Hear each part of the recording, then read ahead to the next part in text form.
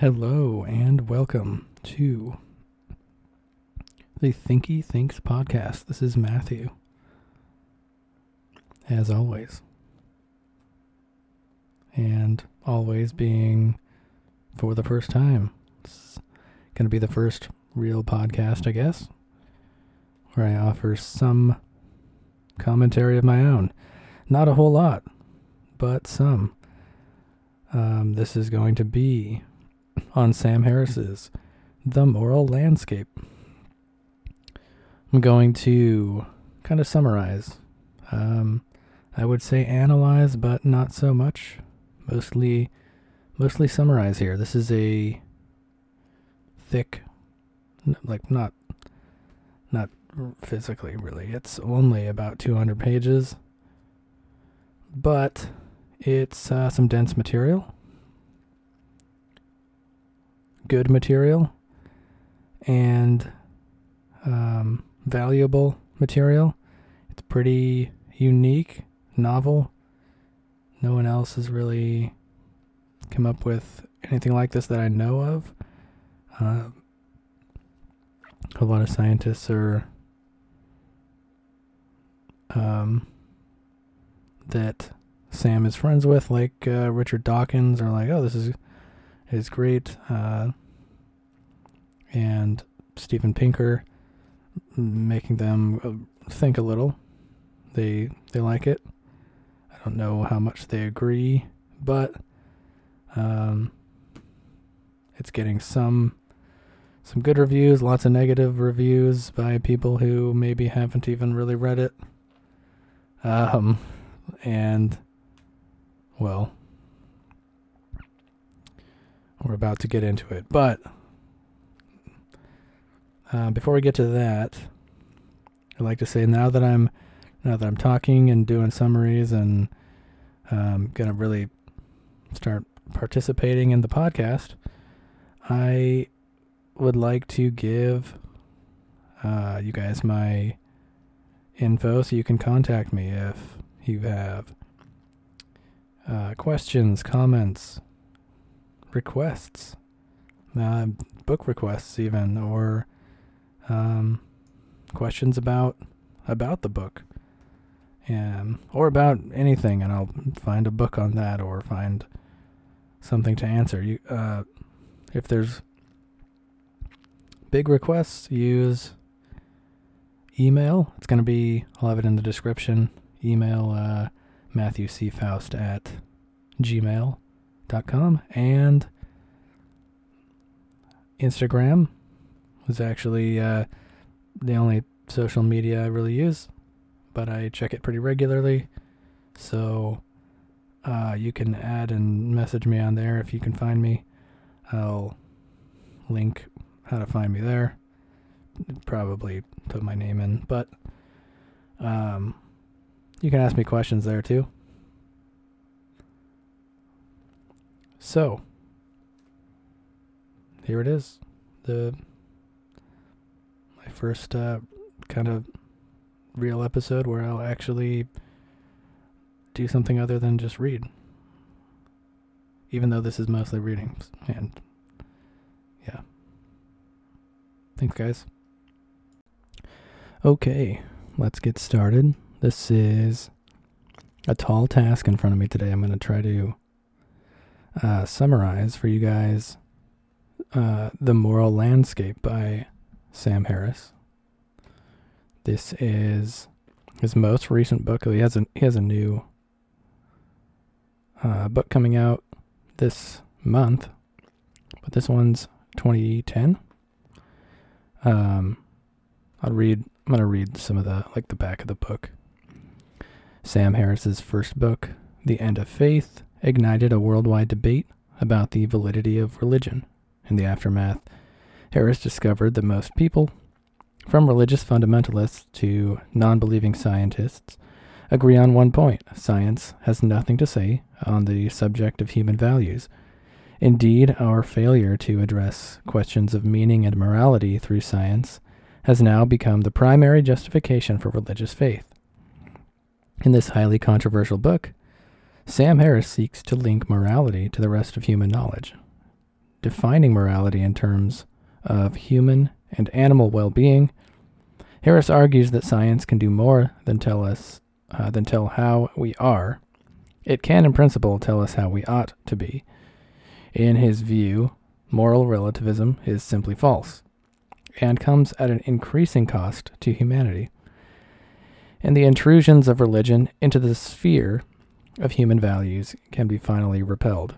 For just as there is no such thing as Christian physics or Muslim algebra, there can be no Christian or Muslim morality. Using his expertise in philosophy and neuroscience, along with his experience on the front lines of our culture wars, Harris delivers a game-changing book about the future of science and about the real basis of human cooperation. I'm not sure I entirely agree with that summary, but it gives an idea. Sam Harris is a neuroscientist and the author of the New York Times bestsellers The End of Faith, winner of the PEN Award for Nonfiction, and A Letter to a Christian Nation. His writing has appeared in Newsweek, the New York Times, the Los Angeles Times, the Times, London, the Boston Globe, the Atlantic, the Annals of Neurology, Foreign Policy, and many other publications. Dr. Harris holds a degree in philosophy from Stanford University and a PhD in neuroscience from UCLA. He is a co-founder and chairman of the Project Reason. Please visit his website at www.samharris.org. And here's some other quotes from reviews.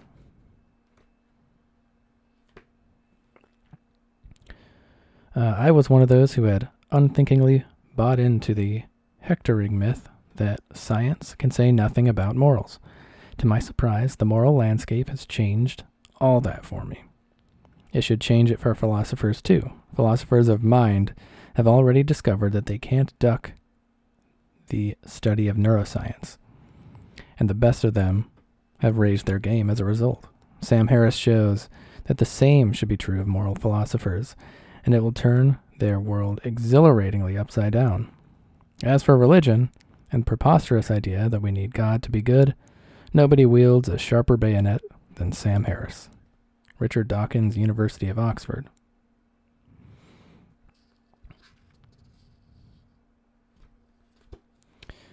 Sam Harris breathes intellectual fire into an ancient debate. Reading this thrilling, audacious book, you feel the ground shifting beneath your feet. Reason has never had a more passionate advocate. Ian McEwan. And lively, provocative, and timely, Harris makes a powerful case for a morality that is based on human flourishing and thoroughly enmeshed with science and rationality. It is a tremendously appealing vision, and one that no thinking person can afford to ignore. Steven Pinker, professor of psychology at Harvard University, author of How the Mind Works and The Blank Slate. So this is Sam Harris, How Science Can Determine Human Values, The Moral Landscape. A New York Times bestseller. I am going to have not so much commentary on this as be working really hard to get the ideas across, because they're just packed with excellent quotes and information. So, and I'm not a neuroscientist, and I'm not really qualified to comment too much. So, yeah, let's just get a summary kind of going. All right. Introduction, the moral landscape. I'm just going to read the first couple paragraphs. The people of Albania have a venerable tradition of vendetta called kanun. If a man commits a murder, his victim's family can kill any one of his male relatives in reprisal. If a boy has the misfortune of being the son or brother of a murderer, he must spend his days and nights in hiding, foregoing a proper education, adequate health care, and the pleasures of a normal life. Untold numbers of Albanian men and boys live as prisoners of their homes even now. Can we say that the Albanians are morally wrong to have structured their society in this way? Is their tradition of blood feud a form of evil? Are their values inferior to our own? Most people imagine that science cannot pose, much less answer, questions of this sort. How could we ever say, as a matter of scientific fact, that one way of life is better or more moral than another? Whose definition of better or moral would we use? While many scientists now study the evolution of morality, as well as its underlying neurobiology, the purpose of their research is merely to describe how human beings think and behave. No one expects science to tell us how we ought to think and behave. Controversies about human values are controversies about which science officially has no opinion. I will argue, however, that questions about values, about meaning, morality, and life's larger purpose are really questions about the well-being of conscious creatures. Values, therefore, translate into facts that can be scientifically understood. Regarding positive and negative social emotions, retributive impulses, the effects of specific laws and social institutions on human relationships, the neurophysiology of happiness and suffering, etc. The most important of these facts are bound to transcend culture, just as facts about physical and mental health do. Cancer in the highlands of New Guinea is still cancer. Cholera is still cholera. Schizophrenia is still schizophrenia. And so too, I will argue, compassion is still compassion, and well-being is still well-being.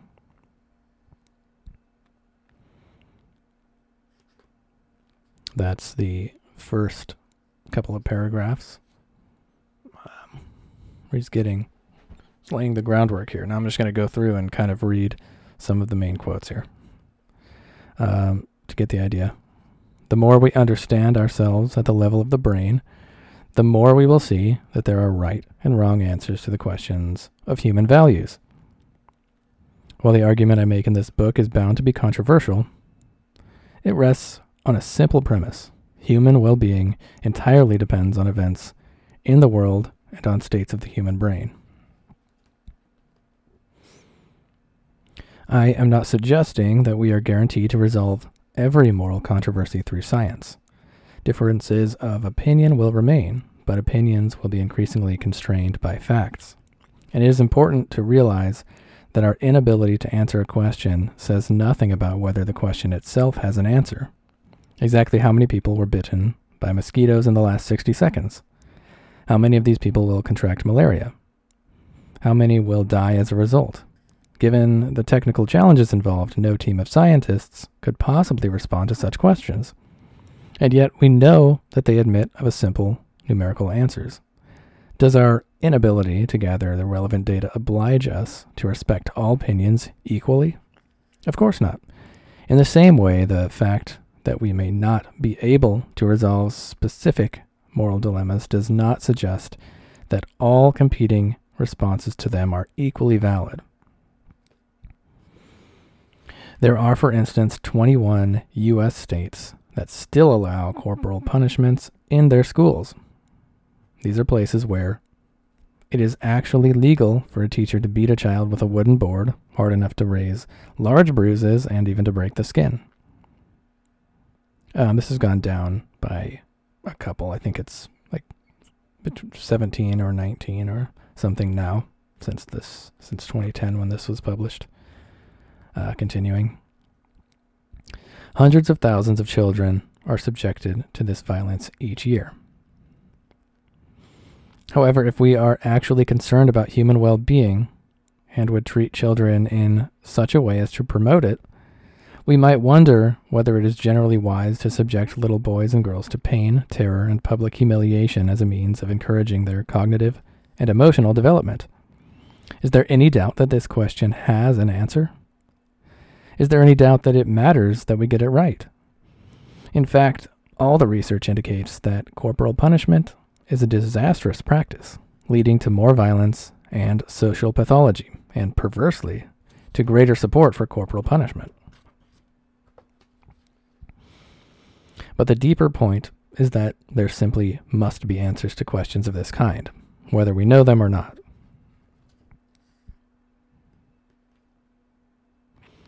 Religious conservatives tend to believe that there are right answers to questions of meaning and morality, but only because the God of Abraham deems it so.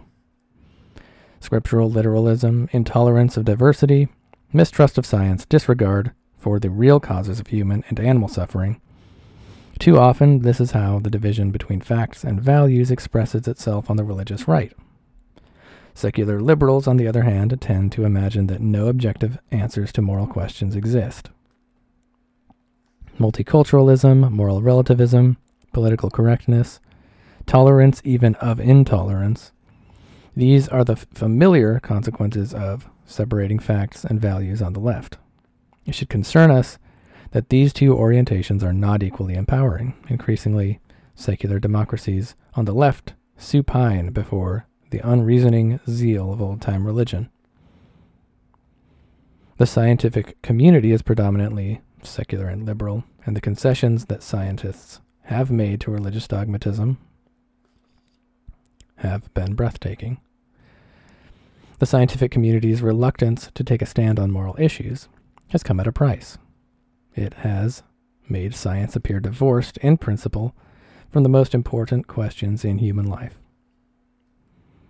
The defense one most often hears for belief in God is not that there is compelling evidence for his existence, but that faith in him is the only reliable source of meaning and moral guidance. Mutually incompatible religious traditions now take refuge behind the same non sequitur.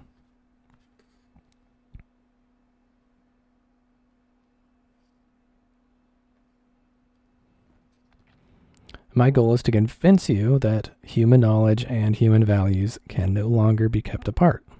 The world of measurement and the world of meaning must eventually be reconciled. The new section is called Facts and Values. The 18th century Scottish philosopher David Hume famously argued that no description of the way the world is, facts, can tell us how we ought to behave, morality. Following Hume, the Professor G.E. Moore declared that any attempt to locate moral truths in the natural world was to commit a naturalistic fallacy. Other influential philosophers, including Karl Popper, have echoed Hume and Moore on this point, and the effect has been to create a firewall between facts and values throughout our intellectual discourse. While psychologists and neuroscientists now routinely study human happiness, positive emotions, and moral reasoning, they rarely draw conclusions about how human beings ought to think or behave in light of their findings.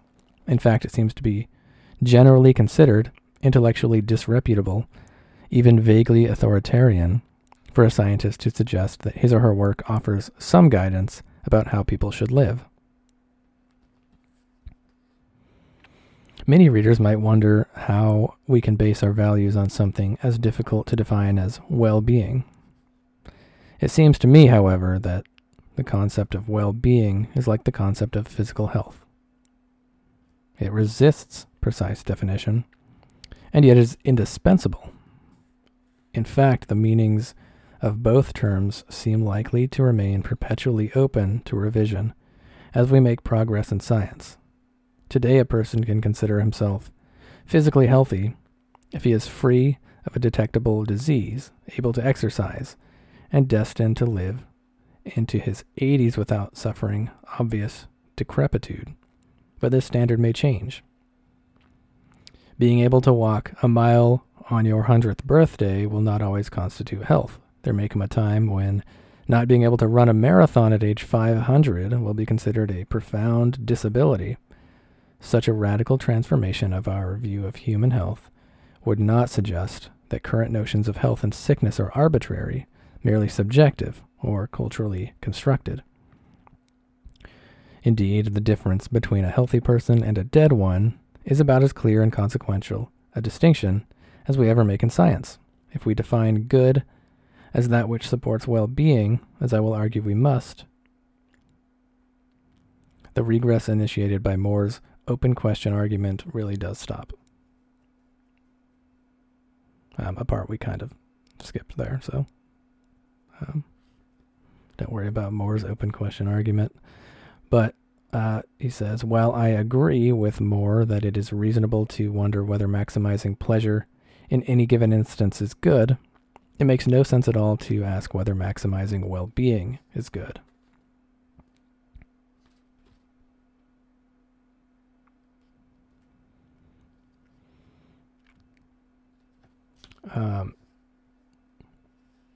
So here, Sam reaches a point where he describes the bad life and the good life. This one is kind of the basis of understanding his moral landscape here. So that there must be a way to scientifically determine things, morality, if we are using well-being as a guide, because clearly there is such thing as a good life and a bad life. So I'm going to read this whole section called The Good Life and the Bad Life. The Bad Life and the Good Life. For my arguments about the moral landscape to hold, I think one need only grant 2 points. Some people have better lives than others, and 2, these differences relate in some lawful and not entirely arbitrary way to states of the human brain and to states of the world. To make these premises less abstract, consider 2 generic lives that lie somewhere near the extremes on this continuum. The bad life. You are a young widow who has lived her entire life in the midst of civil war. Today, your 7-year-old daughter was raped and dismembered before your eyes. Worse still, the perpetrator was your 14-year-old son, who was goaded to this evil at the point of a machete by a press gang of drug-addled soldiers. You are now running barefoot through the jungle with killers in pursuit. While this is the worst day of your life, it is not entirely out of character with the other days of your life. Since the moment you were born, your world has been a theater of cruelty and violence. You have never learned to read, taken a hot shower, or traveled beyond the green hell of the jungle. Even the luckiest people you have known have experienced little more than an occasional respite from chronic hunger, fear, apathy, and confusion. Unfortunately, you've been very unlucky, even by these bleak standards. Your life has been one long emergency, and now it is nearly over. The good life. You are married to the most loving, intelligent, and charismatic person you have ever met. Both of you have careers that are intellectually stimulating and financially rewarding. For decades, your wealth and social connections have allowed you to devote yourself to activities that bring you immense personal satisfaction. One of your greatest sources of happiness has been to find creative ways to help people who have not had your good fortune in life. In fact, you have just won a $1 billion grant to benefit children in the developing world. If asked, you would say that you could not imagine how your time on Earth could be better spent. Due to a combination of good genes and optimal circumstances, you and your closest friends and family will live very long, healthy lives, untouched by crime, sudden bereavements, and other misfortunes. The examples I have picked, while generic, are nonetheless real, in that they represent lives that some human beings are likely to be leading at this moment. While there are surely ways in which this spectrum of suffering and happiness might be extended, I think these cases indicate the general range of experience that is accessible in principle to most of us. I think it is indisputable that most of what we do with our lives is predicated on there being nothing more important, at least for ourselves and for those close closest to us than the difference between the bad life and the good life.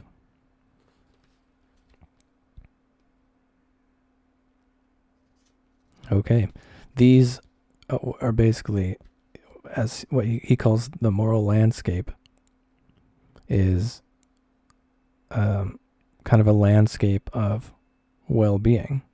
So a peak on this landscape, like a hill or a mountain, is the highest reaches of good well-being caused by what we should investigate, the morals that are causing that that high well-being. And I guess he would say these are peaks and valleys too. Like this good life is one of the highest attainable peaks on this landscape, and the bad life is one of the lowest depths of a valley, which can be achieved on the moral landscape. And continuing. Anyone who doesn't see that the good life is preferable to the bad life is unlikely to have anything to contribute to a discussion about human well-being. If we were to discover a new tribe in the Amazon tomorrow, there is not a scientist alive who would assume a priori that these people must enjoy optimal physical health and material prosperity. Rather, we would ask questions about this tribe's average lifespan, daily calorie intake, the percentage of women dying in childbirth, the prevalence of infectious disease, the presence of material culture, etc. Such questions would have answers, and they would likely reveal that life in the Stone Age entails a few compromises. And yet news that these jolly people enjoy sacrificing their firstborn to imaginary gods would prompt any, even most, anthropologists to say that this tribe was in possession of an alternate moral code every bit as valid and impervious to refutation as our own. The disparity between how we think about physical health and mental, societal health reveals a bizarre double standard. One that is predicated on our not knowing, or rather on our pretending not to know anything at all about human well-being. So obviously he's arguing here that if something's clearly causing worse well-being, well, then we need to admit that it's the way of life that's causing such worse well-being are bad things. And if it's a set of morals that's causing worse well-being, then we shouldn't be afraid to say that these are worse morals.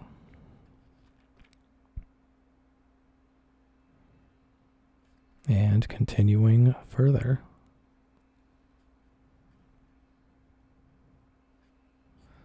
Okay, looks like that's everything I've marked for the introduction. We've reached Chapter 1, Moral Truth. And here's the intro. Many people believe that something in the last few centuries of intellectual progress prevents us from speaking in terms of moral truth, and therefore from making cross-cultural moral judgments, or moral judgments at all. Having discussed this subject in a variety of public forums, I have heard from literally thousands of highly educated men and women that morality is a myth. I don't think one has fully enjoyed the life of the mind until one has seen a celebrated scholar defend the contextual legitimacy of the burqa, or of female genital mutilation, a mere 30 seconds after announcing that moral relativism does nothing to diminish a person's commitment to making the world a better place. Science can, in principle, help us understand what we should do and should want, and therefore what other people should do and should want in order to live the best lives possible. My claim is that there are right and wrong answers to moral questions, just as there are right and wrong answers to questions of physics. And such answers may one day fall within the reach of maturing sciences of mind. Note that he doesn't say that science can answer these now. He says such answers may one day fall within the reach of maturing sciences of mind. So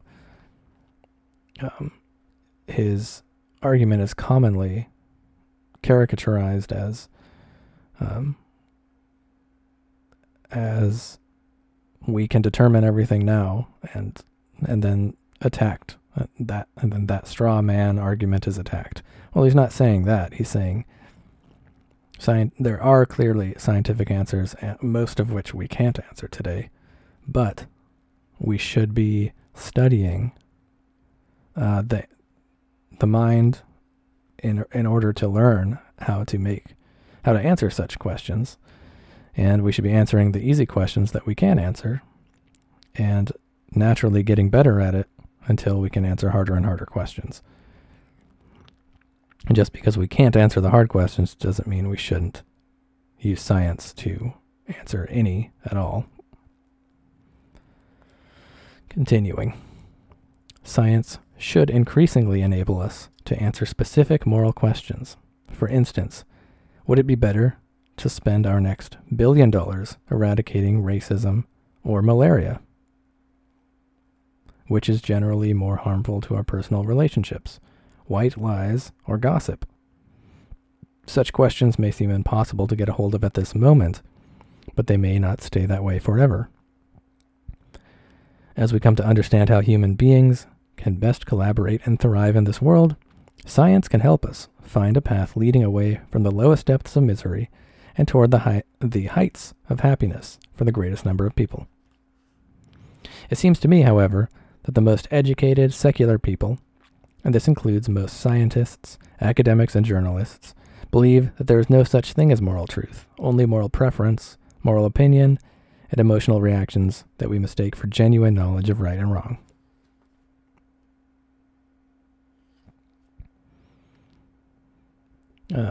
Given that there are facts, real facts, to be known about how conscious creatures can experience the worst possible misery and the greatest possible well-being, it is objectively true to say that there are right and wrong answers to moral questions, whether or not we can always answer these questions in practice.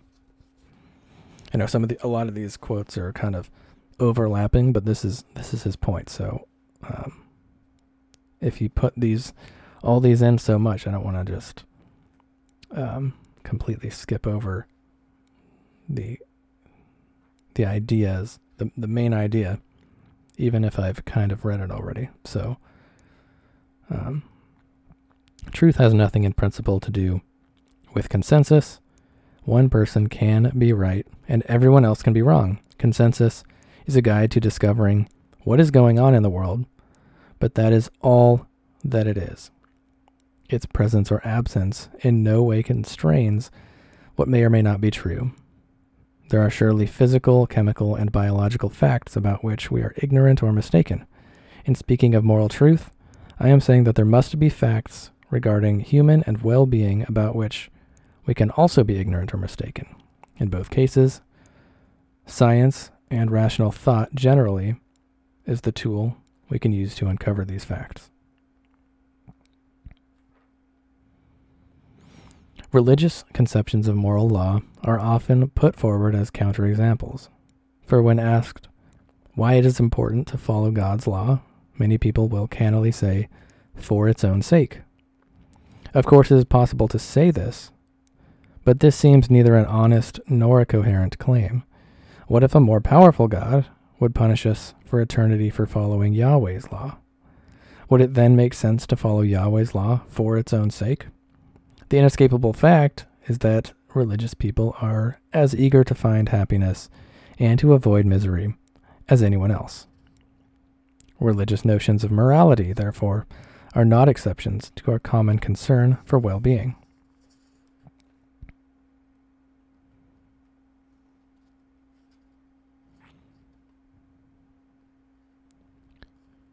There are people who claim to be highly concerned about morality and human values, but when we see that their beliefs cause tremendous misery, nothing need prevent us from saying that they are misusing the term morality or that their values are distorted. How have we convinced ourselves that, on the most important questions in human life, all views must count equally? Consider the Catholic Church, an organization which advertises itself as the greatest force for good and as the only true bulwark against evil in the universe. Even among non-Catholics, its doctrines are widely associated with the concepts of morality and human values. However, the Vatican is an organization that excommunicates women for attempting to become priests, but does not excommunicate male priests for raping children. It excommunicates doctors who perform abortions to save a mother's life, even if the mother is a 9-year-old girl raped by her stepfather and pregnant with twins. And he has that marked as he has a source for it in the back that I'm not going to go for, but he has marked it that he has a source for this particular case. He's not just making that up out of his head. But it did not excommunicate a single member of the Third Reich for committing genocide. Are we really obliged to consider such a diabolical inversion of priorities to be evidence of an alternative moral framework? No, it seems clear that the Catholic Church is as misguided in speaking about the moral peril of contraception, for instance, as it would be in speaking about the physics of transubstantiation. In both domains, it is true to say that the Church is grotesquely confused about which things in this world are worth paying attention to. However, many people will continue to insist that we cannot speak about moral truth or anchor morality in a deeper concern for well-being, because concepts like morality and well-being must be defined with reference to specific goals and other criteria, and nothing prevents people from disagreeing about these definitions. I might claim that morality is really about maximizing well-being, and that well-being entails a wide range of psychological virtues and wholesome pleasures, but someone else will be free to say that morality depends upon worshiping the gods of the Aztecs, and that well-being, if it matters at all, entails always having a terrified person locked in one's basement, waiting to be sacrificed.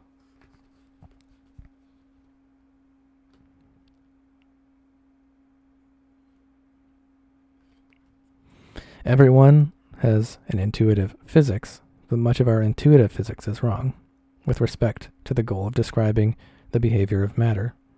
Only physicists have a deep understanding of the laws that govern the behavior of matter in the universe.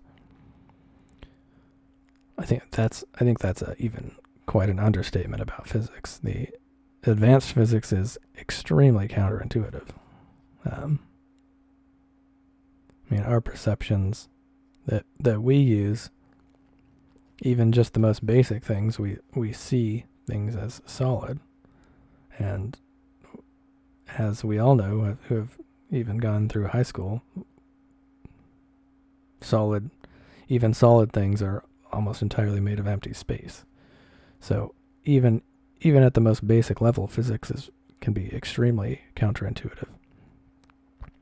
Continuing, I am arguing that everyone also has an intuitive morality, but much of our intuitive morality is clearly wrong with respect to the goal of maximizing personal and collective well-being. And only genuine moral experts would have a deep understanding of the causes and conditions of human and animal well-being. Yes, we must have a goal to define what counts as right or wrong when speaking about physics or morality, but this criterion visits us equally in both domains. And yes, I think it is quite clear that members of the Taliban are seeking well-being in this world, as well as hoping for it in the next one, but their religious beliefs have led them to create a culture that is almost perfectly hostile to human flourishing. Whatever they think they want out of life, like keeping all women and girls subjugated and illiterate, they simply do not understand how much better life would be for them if they had different priorities.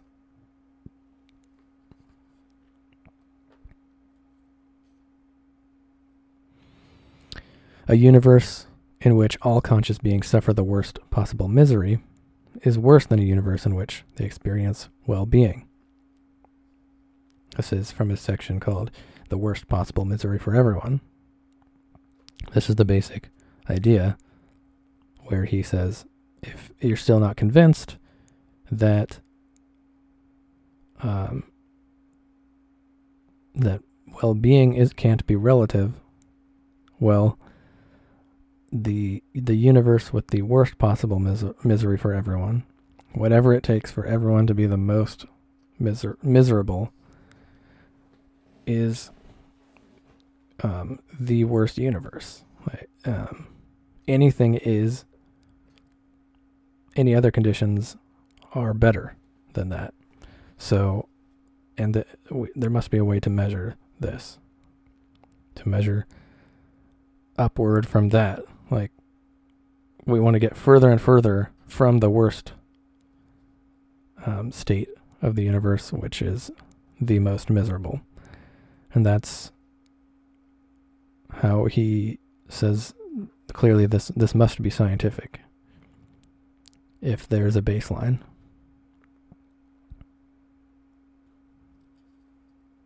It seems uncontroversial to say that a man and a woman alone on Earth would be better off if they recognized their common interests, like getting food, building shelter, and defending themselves against larger predators. If Adam and Eve were industrious enough, they might realize the benefits of exploring the world, begetting future generations of humanity, and creating technology, art, and medicine. Are there good and bad paths to take across this landscape of possibilities? Of course. In fact, there are, by definition, paths that lead to the worst misery, and paths that lead to the greatest fulfillment possible for these two people. Why would the difference between right and wrong answers suddenly disappear once we add 6.7 billion more people to this experiment?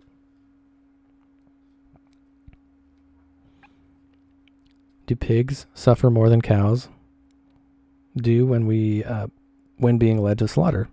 Would humanity suffer more or less, on balance, if the United States unilaterally gave up all its nuclear weapons? Questions like these are very difficult to answer, but this does not mean that they don't have answers.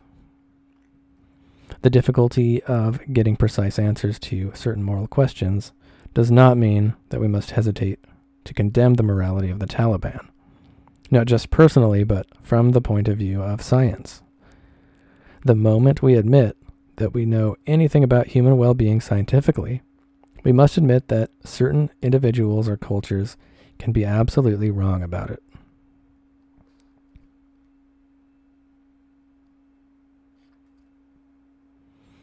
Moral relativism is clearly an attempt to pay intellectual reparations for the crimes of Western colonialism, ethnocentrism, and racism. This is, I think, the only charitable thing to be said about it. I hope it is clear that I am not defending the idiosyncrasies of the West any more enlightened in principle than those of any other culture. Rather, I am arguing that the most basic facts about human flourishing must transcend culture, just as most other facts do.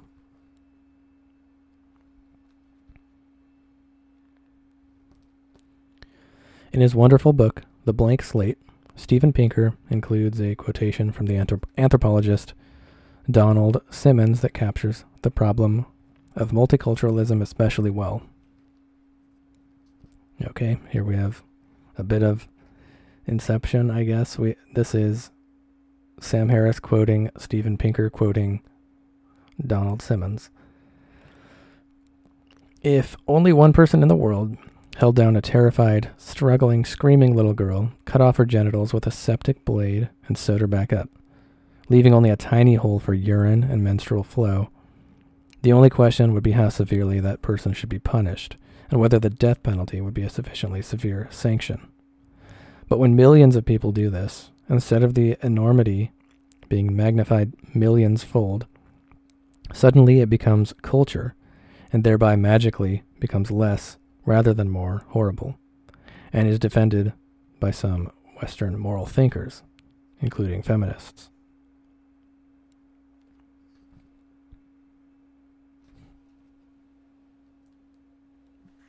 Yeah, that's Awful. Okay.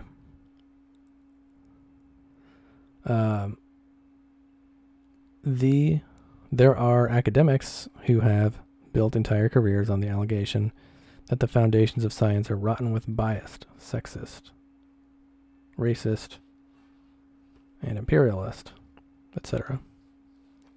Here, Sam is responding to modern critiques of science. Science is biased.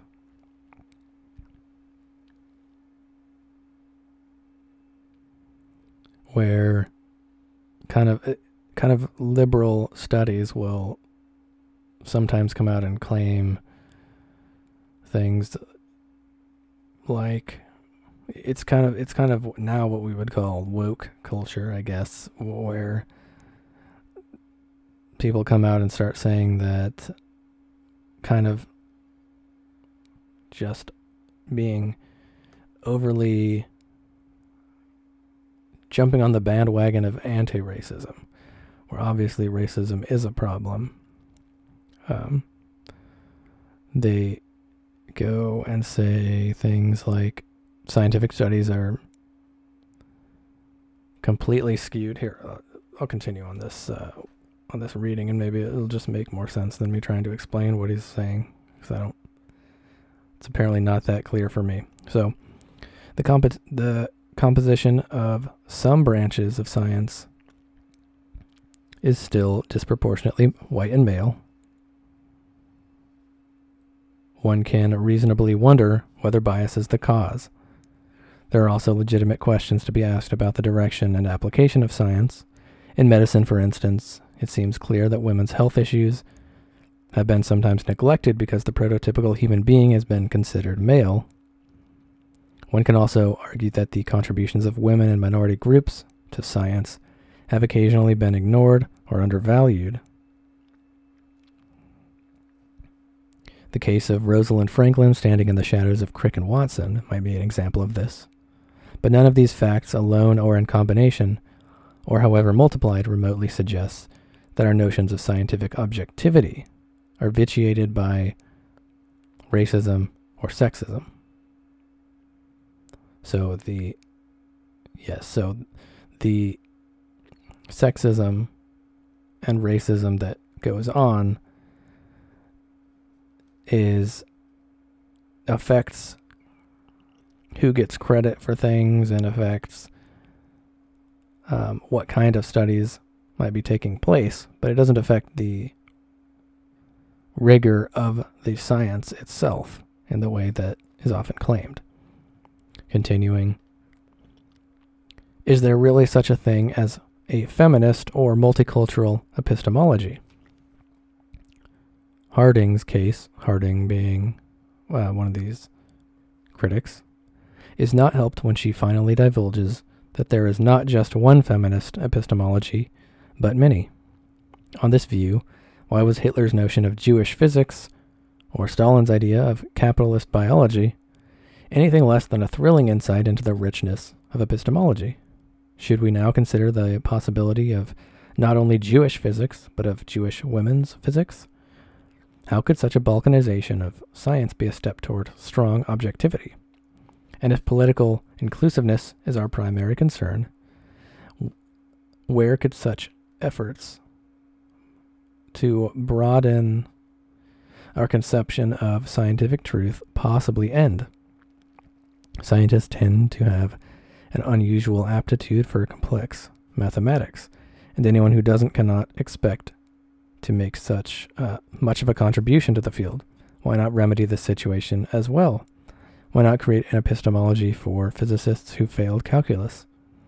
Why not be bolder still and establish a branch of physics for people suffering from debilitating brain injuries?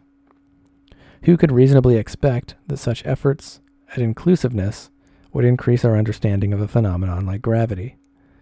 As Steven Weinberg once said regarding similar doubts about the objectivity of science, you have to be very learned to be that wrong. Indeed, one does, and many are. Yeah, so the name of inclusiveness pushes people to kind of poor critiques of science. Unscientific critiques of science, we might say. Haha. Okay.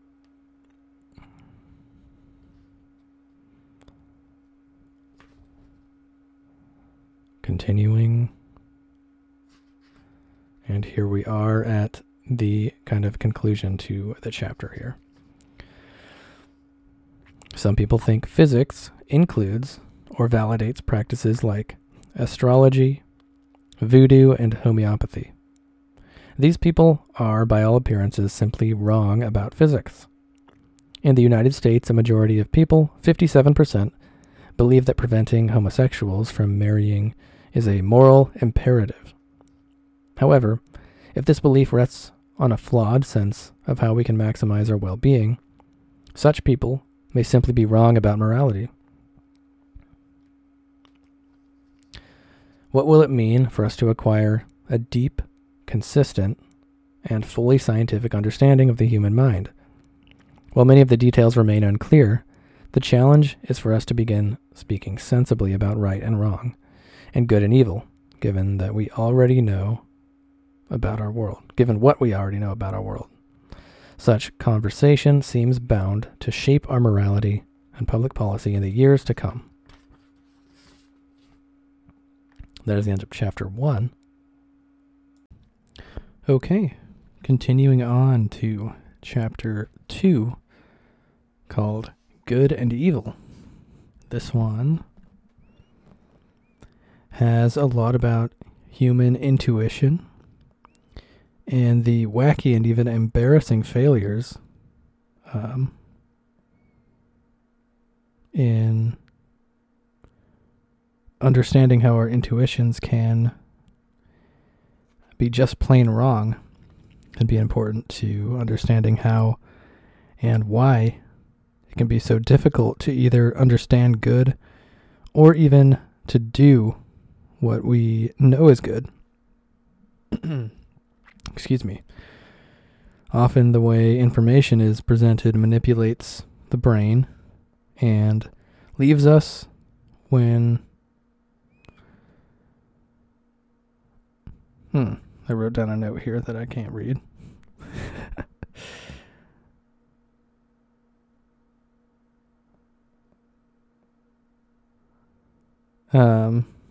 Okay. Well, let's just move on.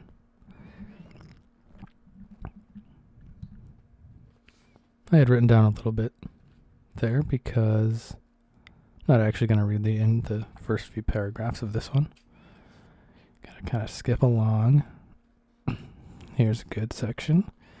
It says, I believe that we will increasingly understand good and evil, right and wrong in scientific terms, because moral concerns translate into facts about how our thoughts and behaviors affect the well-being of conscious creatures like ourselves. If there are facts to be known about the well-being of such creatures, and there are, then there must be right and wrong answers to moral questions.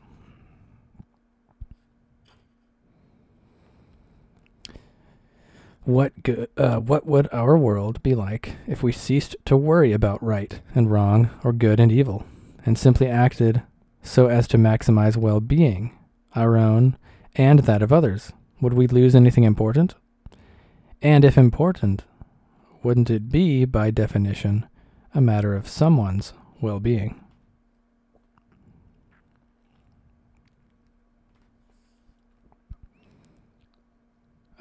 First moral view is truer than the second. If the first entails a more accurate understanding of the connections between human thoughts, intentions, behavior, and well-being. Does forcing women and girls to wear burqas make a net positive contribution to human well-being? Does it produce happier boys and girls? Does it produce more compassionate men or more contented women? Does it make for better relationships between men and women, between boys and their mothers, or between girls and their fathers? I would bet my life that the answer to each of these questions is no. So I think would many scientists. And yet, as we have seen, most scientists have been trained to think that such judgments are mere expressions of cultural bias, and thus unscientific in principle. Taking humanity as a whole, I am quite certain that there is a greater consensus that cruelty is wrong, a common moral precept, than that the passage of time varies with velocity, special relativity, or that humans and lobsters share a common ancestor, evolution. Should we doubt that whether there is a fact of the matter with respect to these physical and biological truth claims? Does the general ignorance about the special theory of relativity, or the pervasive disinclination of Americans to accept the scientific consensus on evolution put our scientific worldview even slightly in question?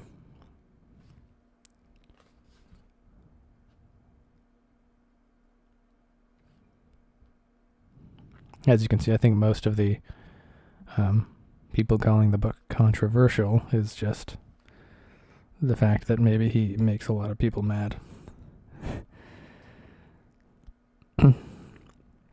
By pointing out irrationality of certain viewpoints.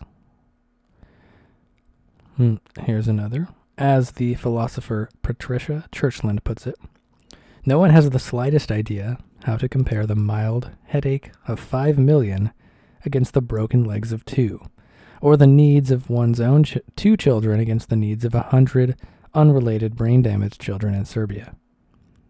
Such puzzles may seem mere academic interest until we realize that population ethics governs the most important decisions societies ever make.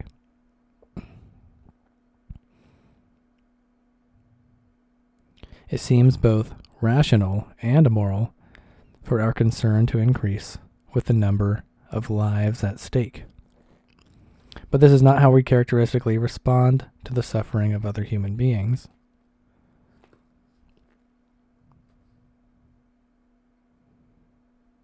Slovic, a scientist who did an experiment, found that when given a chance to donate money in support of needy children, subjects give most generously and feel the greatest empathy when told about only a single child's suffering.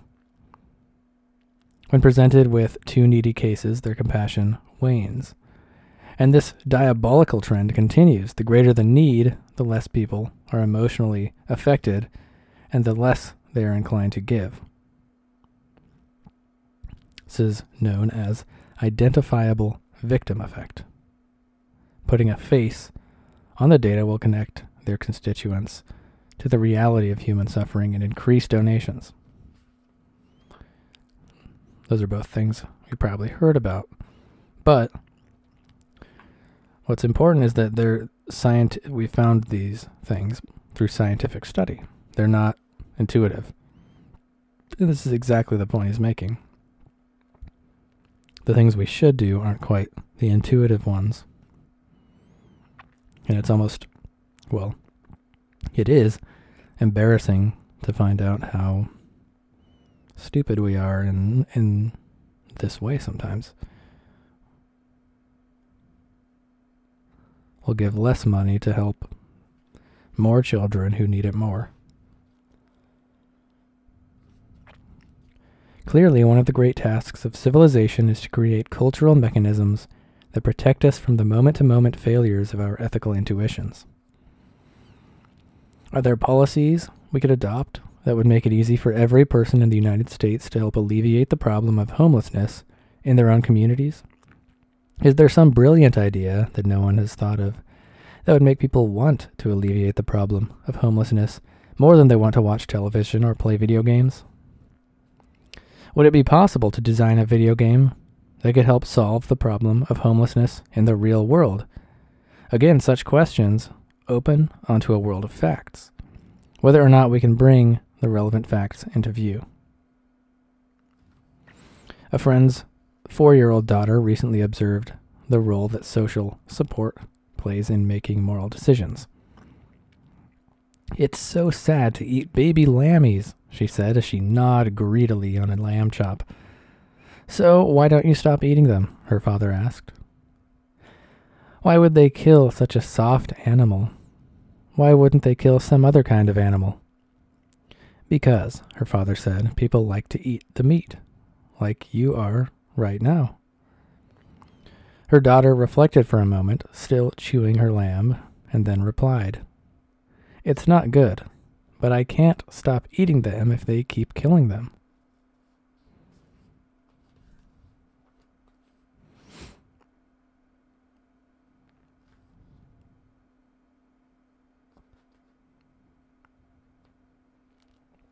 And more difficult questions. Do we have a moral obligation to come to the aid of wealthy, healthy, and intelligent hostages before the poor, sickly, and slow-witted ones? After all, the former are more likely to make a positive contribution to society upon their release. And what about remaining partial to one's friends and family? Is it wrong for me to save the life of my only child if, in the process, I neglect to save a stranger's brood of 8? Wrestling with such questions has convinced many people that morality does not obey the simple laws of arithmetic. Such difficulties withstanding, it seems to me quite possible that we will one day resolve moral questions that are often thought to be unanswerable. I am naturally more concerned about her, his own daughter. I'm naturally more concerned about her than I am about the other children in the lobby. I do not, however, expect the hospital staff to share my bias. In fact, given time to reflect about it, I realize that I would not want them to. How could such a denial of my self-interest actually be in the service of my self-interest? Well, first, there are many more ways for a system to be biased against me than in my favor, and I know that I will benefit from a fair system far more than from one that can be easily corrupted. I also happen to care about other people, and this experience of empathy deeply matters to me. I feel better as a person valuing fairness, and I want my daughter to become a person who shares this value.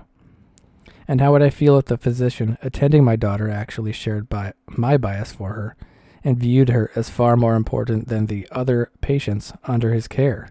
Frankly, it would give me the creeps.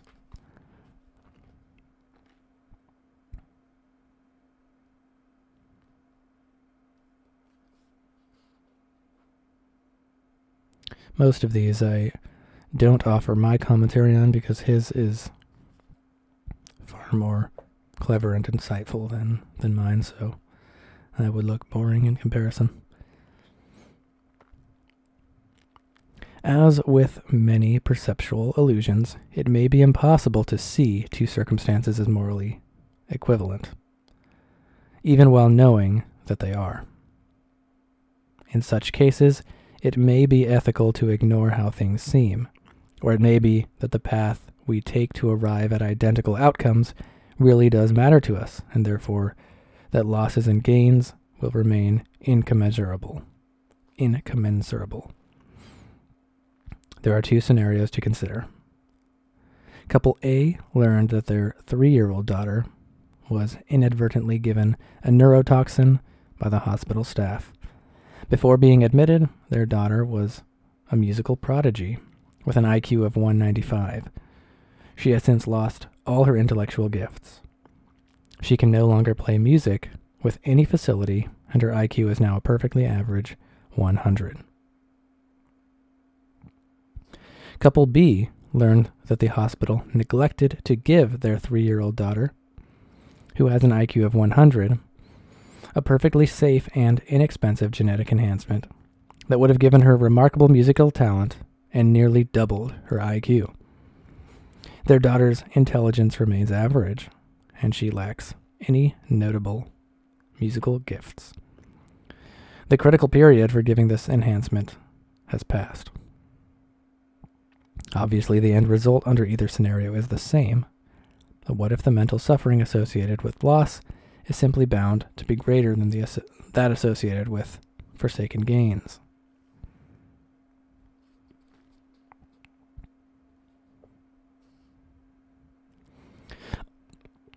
Under certain conditions, it is compassionate to prolong a person's pain unnecessarily so as to reduce his memory of suffering later on.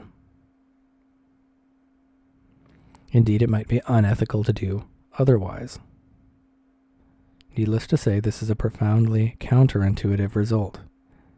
But this is precisely what is so important about science. It allows us to investigate the world and our place within it, etc. I guess I'll read some of the experiment that he's referring to, or one of them.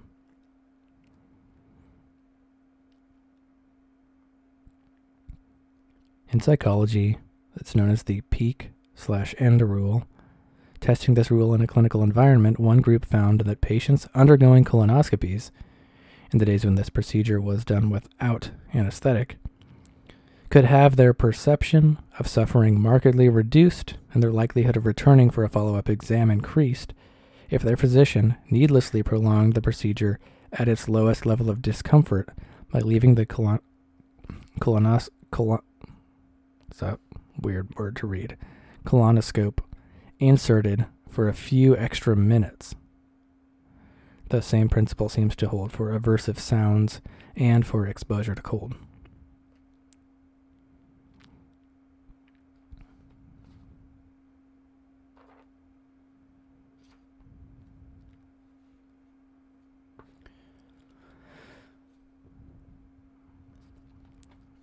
Here's another interesting section. We have all met people who behave quite differently in business than in their personal lives. While they would never lie to their friends, they might lie without a qualm to their clients or customers. Why is this a moral failing? At the very least, it's vulnerable to what would be called a principle of the unpleasant surprise. Consider what happens to such a person when he discovers that one of his customers is actually a friend. Oh, why didn't you say you were Jennifer's sister? Okay, don't buy that model. This one is a much better deal. Such moments expose a rift in a person's ethics that is always unflattering. People with two ethical codes are perpetually susceptible to embarrassments of this kind. They are also less trustworthy, and trust is a measure of how much a person can be relied upon to safeguard other people's well-being. Even if you happen to be a close friend of such a person, that is, on the right side of his ethics, you can't trust him to interact with others you may care about.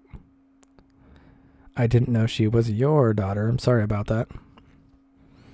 Or consider the position of a Nazi living under the Third Reich, having fully committed himself to exterminating the world's Jews, only to learn, as many did, that he was Jewish himself.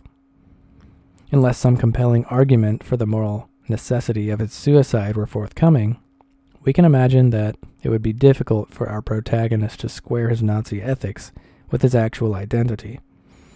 Clearly, his sense of right and wrong was predicated on a false belief about his own genealogy. And here's the important part. A genuine ethics should not be vulnerable to such unpleasant surprises.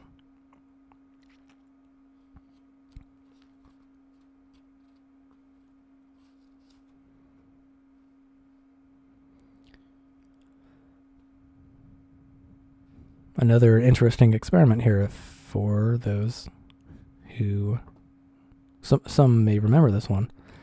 Consider the Monty Hall problem. Based on the television game show, Let's Make a Deal. Imagine that you are a contestant on a game show and presented with 3 closed doors. Behind one sits a new car, and the other 2 conceal goats. Pick the correct door and the car is yours. The game proceeds this way. Assume that you have chosen door 1. Your host then opens door 2, revealing a goat. He now gives you a chance to switch your bet from door 1 to the remaining door 3. Should you switch? The correct answer is yes. But most people find that this answer is very perplexing, as it violates the common intuition that with the 2 unopened doors remaining, the odds must be 1 in 2 that the car will be behind either one of them. If you stick with your initial choice, however, your odds of winning are actually 1 in 3. If you switch, your odds increase to 2 in 3. It would be fair to say that the Monty Hall problem leaves many of its victims logically dumbfounded.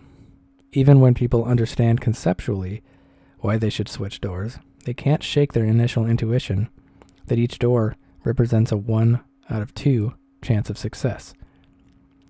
This reliable failure of human reasoning is just that, a failure of reasoning. It does not suggest that there is no correct answer to the Monty Hall problem.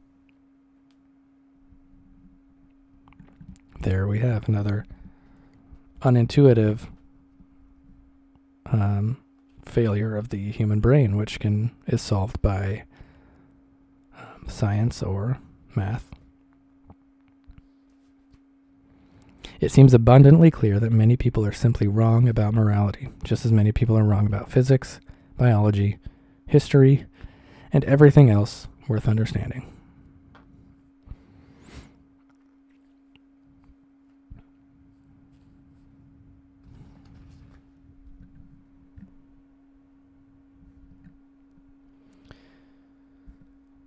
All right, here he talks a little bit about the brain. Sam Harris is a neuroscientist, as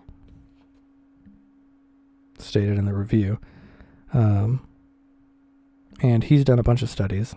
So I'm going to add a little bit of the part here where he talks about some of the brain. And there's a little more kind of scattered throughout the book where he supports his ideas with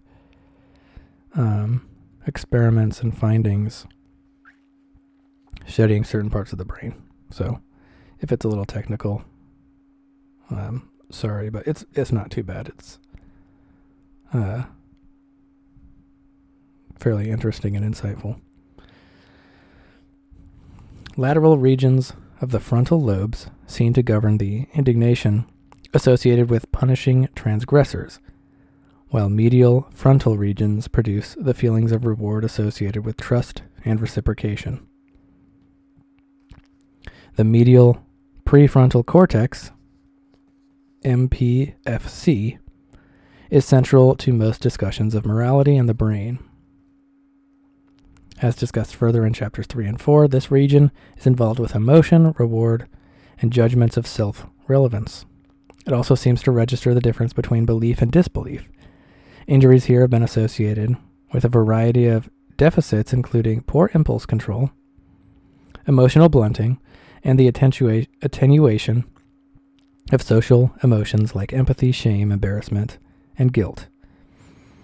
When frontal damage is limited to the MPFC, that is, medial prefrontal cortex, reasoning ability as well as the conceptual knowledge of moral norms are generally spared, but the ability to behave appropriately toward others tends to be disrupted.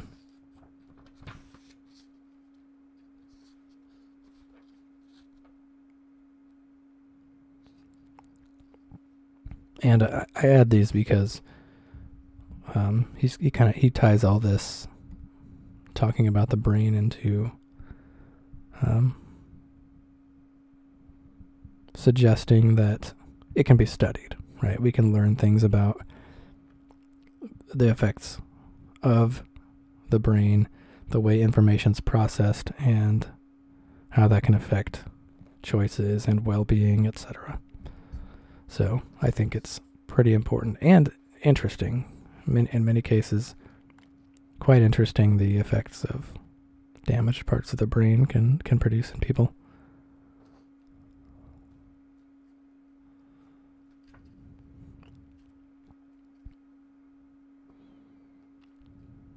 Here's a little section, The Illusion of Free Will. Sam Harris has another book. It's another essay, much shorter than this book, just about something like 60 or 70 pages, where it's called Free Will, but it is earlier than this book. So this kind of has a little summary and maybe an even slightly updated summary of what he talks about in that one, but it's not a substitute, but still good. There's a couple facts in here. By merely glancing at your face or listening to your tone of voice, others are often more aware of your internal states and motivations than you are. And yet most of us still feel that we are the authors of our own thoughts and actions. By the way, I'll add that science tells us that free will is, in fact, an illusion. Even the self is kind of an illusion. We are tons of tiny organisms, mostly not even belonging to, not even containing our own DNA. Lots of parasites and bacteria and all kinds of weird stuff that makes us up. But even the parts that are us, all the cells are just little tiny creatures following instructions, and we feel that we are one thing. But everything is really, one action leads to another, and there's not much evidence that we could ever choose anything differently than what we chose if we were rewound to the same position. And all the conditions of the universe were exactly the same. By all indications, we would have no choice but we would simply choose the same thing that we chose. Continuing on here. For instance, the physiologist Benjamin Libet famously demonstrated that activity in the brain's motor regions can be detected some 350 milliseconds before a person feels that he has decided to move. Another lab recently used fMRI data to show that some conscious decisions can be predicted up to 10 seconds before they enter awareness. These are tests showing that scientists looking at the brain can tell when we're about to make a decision before we even know that we are about to make a decision. It's kind of incredible.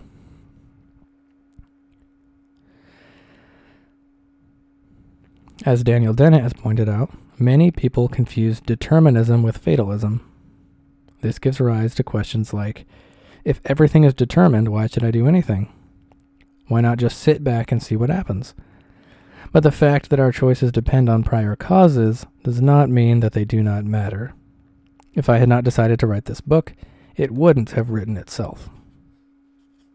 Human choice, therefore, is as important as fanciers of free will believe. The freedom to do what one intends and not to do otherwise is no less valuable than it ever was.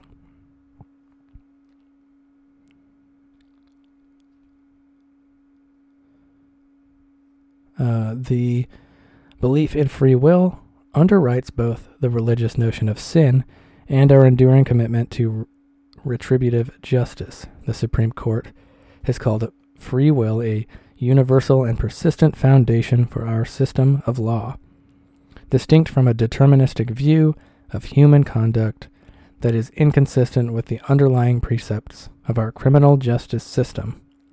From United States versus Grayson in 1978. And yes, that was from the Supreme Court statement. So, a bit terrifying that the Supreme Court is claiming that the whole system is based on the idea of free will when science tells us that we quite conclusively do not have it. Even though effectively we can essentially pretend like we have it. That deterministic view is the way it really is. So those things are either not distinct or the whole basis of the justice system is wrong.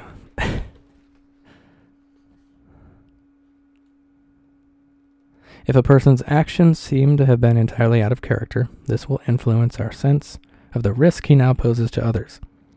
If the accused appears unrepentant and anxious to kill again, we need entertain no notions of free will to consider him a danger to society.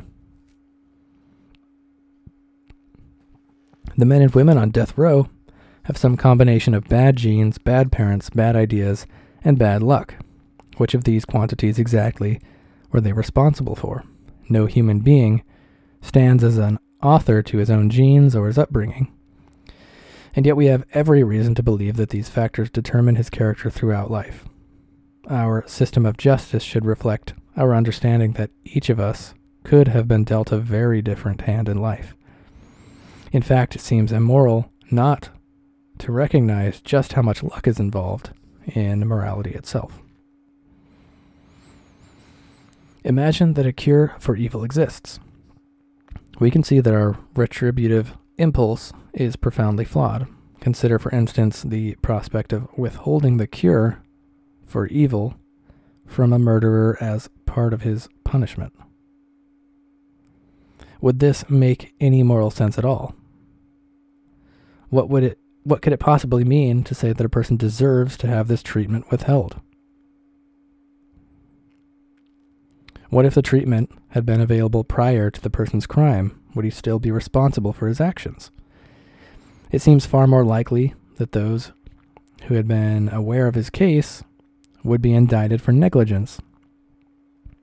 Would it make any sense at all to deny surgery to the man in example 5 as a punishment if we knew the brain tumor? This was the man who commits a crime because of a brain tumor. Would it make any sense if we knew the brain tumor was the proximate cause of his violence? Of course not.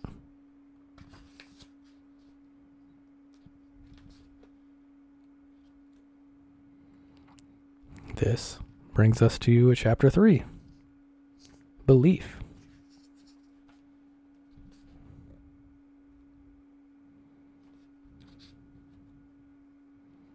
This one I think I have some less notes for, so should get through a little faster. There is no reason to think that any of our beliefs about the world are stored as propositions or within discrete structures inside the brain.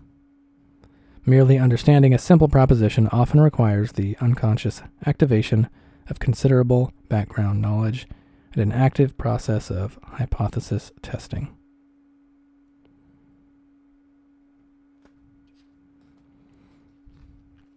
The Oxford English Dictionary defines multiple senses of the term belief. The mental action, condition, or habit of trusting to or confiding in a person or thing. Trust, dependence, reliance, confidence, faith. 2.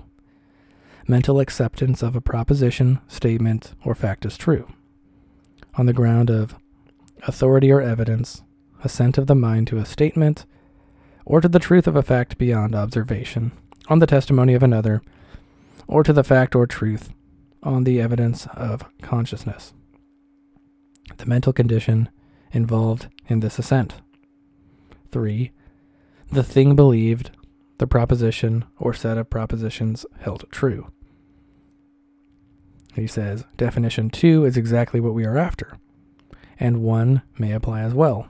These first two senses of the term are quite different from the data-centered meaning given in 3. Consider the following claim: Starbucks does not sell plutonium. I suspect that most of us would be willing to wager a fair amount of money that this statement is generally true, which is to say that we believe it. However, before reading this statement, you are very unlikely to have considered the prospect that the world's most popular coffee chain might also trade in one of the world's most dangerous substances. Therefore, it does not seem possible for there to have been a structure in your brain that already corresponded to this belief, and yet you clearly harbored some representation of the word the world that amounts to this belief.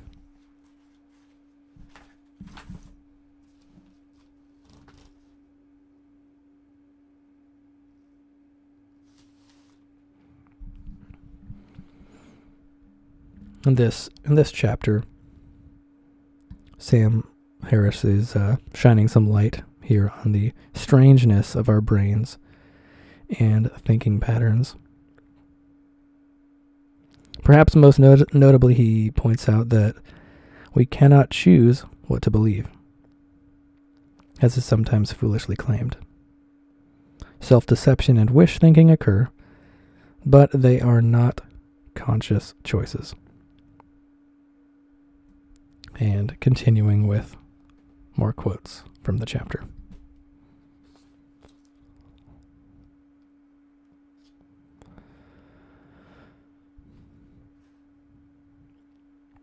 The brain is an evolved organ, and there does not seem to be a process in nature that allows for the creation of new structures dedicated to entirely novel modes of behavior or cognition.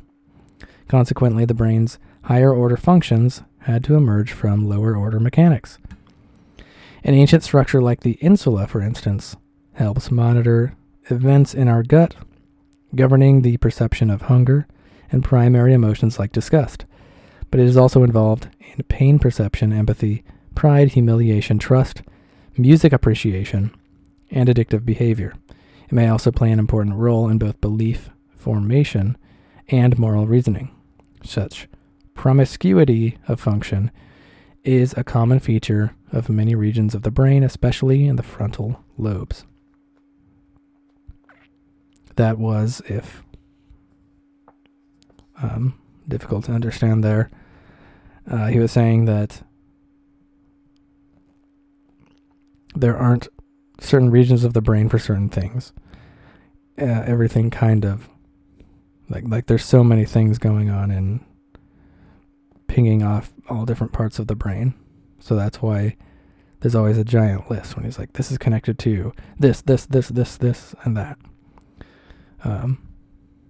Parts of the brain are promiscuous in their functions. A good way of putting it, his words.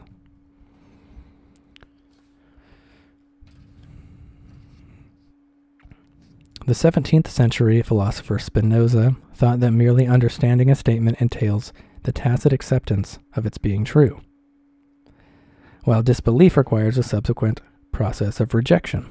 Several psychological studies seem to support this conjecture.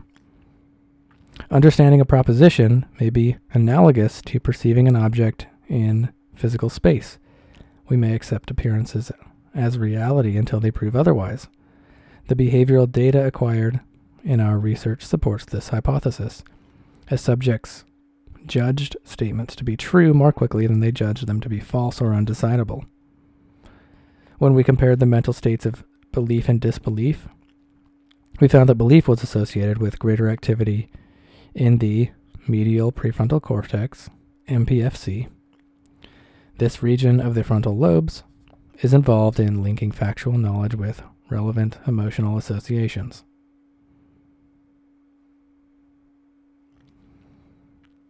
The MPFC,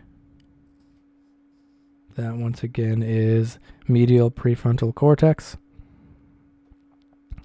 is also associated with ongoing reality monitoring. And injuries here can cause people to confabulate, to make patently false statements without any apparent awareness that they are not telling the truth.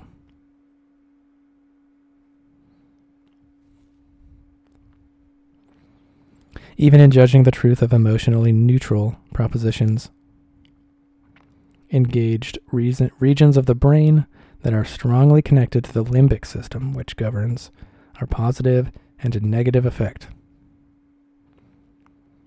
Mathematical belief, such as 2 plus 6 plus 8 equals 16, showed a similar pattern of activity to ethical belief. So there's no difference in the brain between believing judgment values and mathematical statements. It also suggests, he says that right here, suggests that the division between facts and values does not make much sense in terms of underlying brain function. From the point of view of the brain, believing the sun is a star is importantly similar to believing cruelty is wrong. How can we then say that scientific and ethical judgments have nothing in common?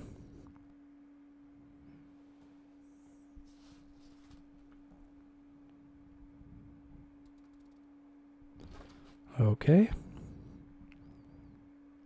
There are some things that we are just naturally bad at, and the mistakes people tend to make across a wide range of reasoning tasks are not mere errors. They are systematic errors that are strongly associated both within and across tasks. As one might expect, many of these errors decrease as cognitive ability increases. We also know that training, using both examples and formal rules, mitigates many of these problems and can improve a person's thinking. It is also true that the less competent a person is in a given domain, the more he will tend to overestimate his abilities.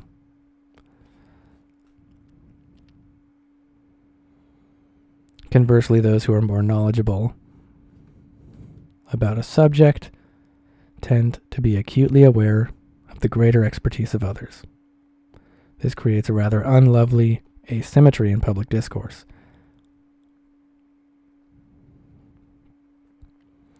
One often finds people with no scientific training speaking with apparent certainty about the theological implications of quantum mechanics, cosmology, or molecular biology.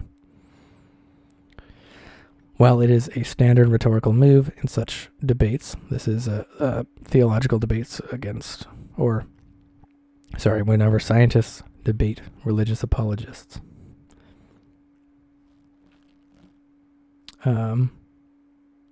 While it is standard rhetorical move to accuse scientists of being arrogant, the level of humility in scientific discourse is, in fact, one of its most striking characteristics. In my experience, arrogance is about as common at a scientific conference as nudity. At any scientific meeting, you'll find presenter after presenter couching his or her remarks with caveats and apologies when asked to comment on something that lies to either side of the very knife edge of their special expertise. Even Nobel laureates will say things like, well, this isn't really my area, but I would suspect that X is, or I'm sure there are several people in this room who know more about this than I do, but as far as I know, X is. The totality of scientific knowledge now doubles every few years.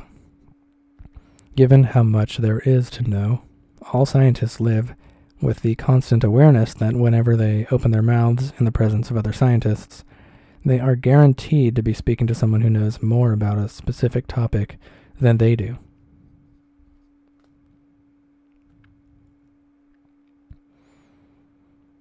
And more error in human processing here.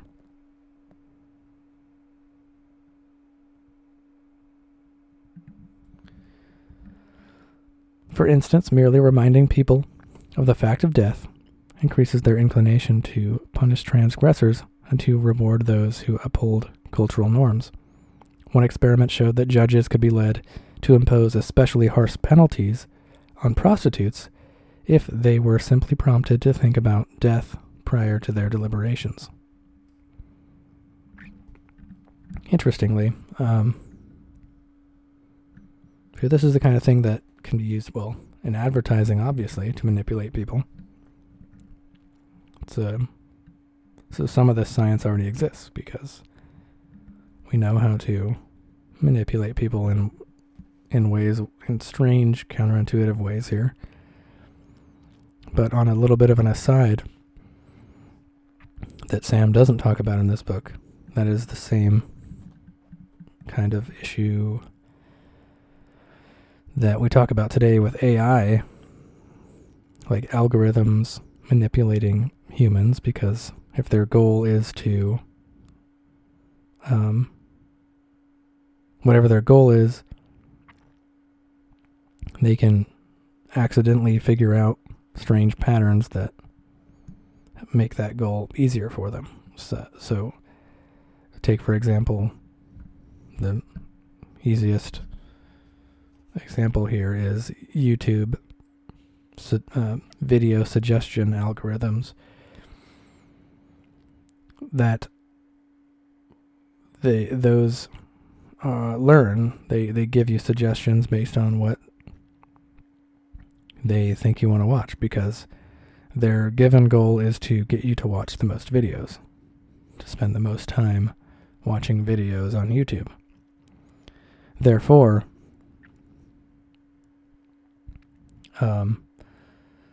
they accidentally found ways to manipulate people that they weren't written into the code. They were just algorithms that are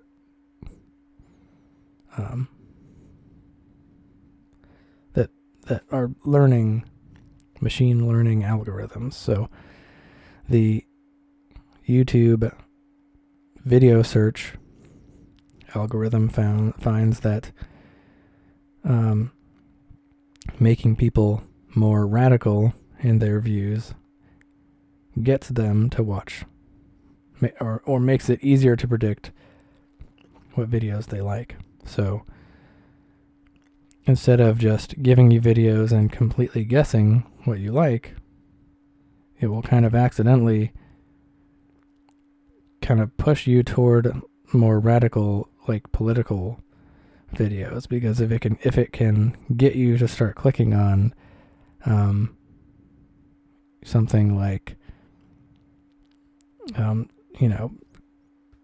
interest, like hate speech videos, okay, then it makes it really easy to predict that you want to watch more of those.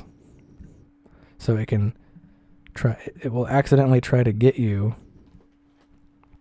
to watch things that have many related videos that are easy to then give you more of.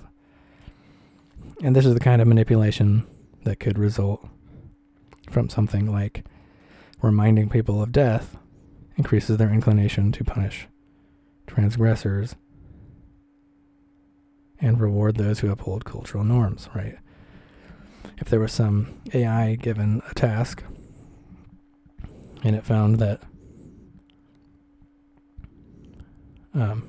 it has to interact with humans, and it found that images of death make it easier for this action to take place, it could show you pictures of, if it happens to show you a picture of death or remind you of death, and suddenly its task is easier. And we're just totally being manipulated. Okay, that was a long aside. Let's get back to the actual book here.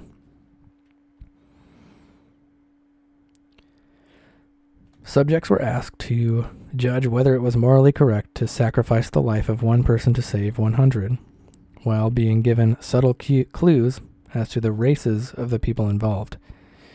Conservatives proved less biased by race than liberals, and therefore more even-handed. Liberals, as it turns out, were very eager to sacrifice a white person to save 100 non-whites, but not the other way around, all while maintaining that considerations of race had not entered into their thinking. The point, of course, is that science increasingly allows us to identify aspects of our minds that cause us to deviate from norms of factual and moral reasoning. Norms which, when made explicit, are generally acknowledged to be valid by all parties.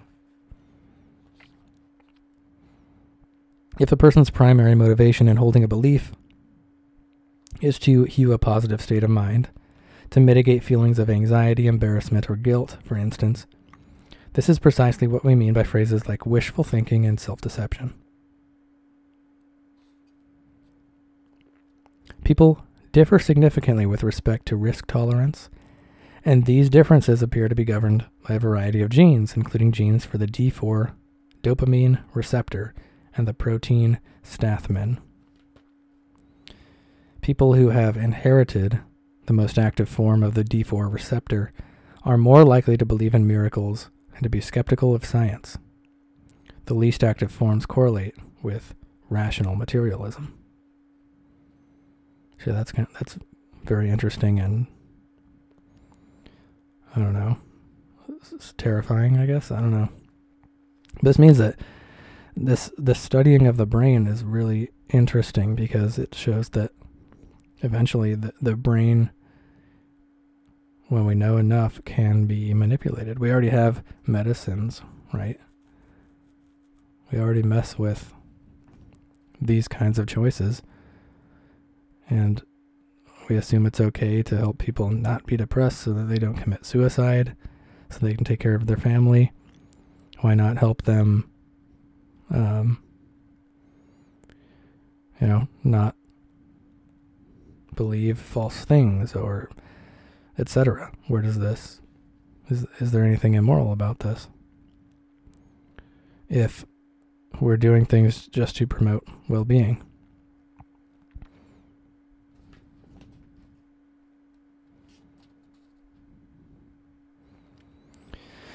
The logic of our language allows us to ask, was that gunfire, but not, was that a noise? This seems to be a contingent fact of neurology, rather than an absolute constraint upon logic. So our brains cause us to think this way. It's not illogical to think that way. It's just that our brains don't work that way, so we would never say that. A synesthete, for instance, who experiences crosstalk between his primary senses, seeing sounds, tasting colors, etc., might be able to pose the latter question without any contradiction. How the world seems to us depends upon facts about our brains. That is very interesting insight.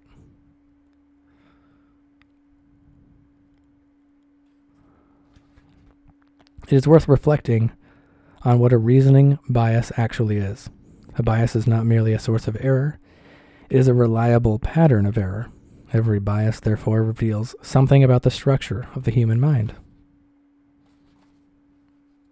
Now a section called A World Without Lying.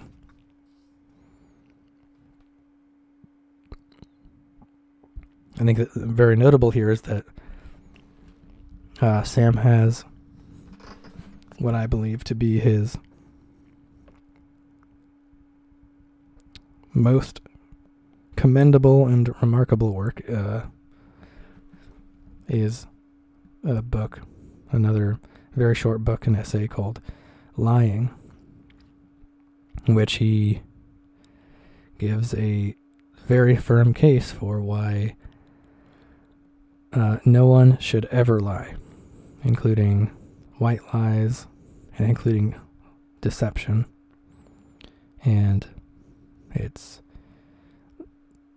maybe my favorite thing that I've read, and I absolutely agree with it. So, and why it never even benefits the person who's lying to lie in the long run.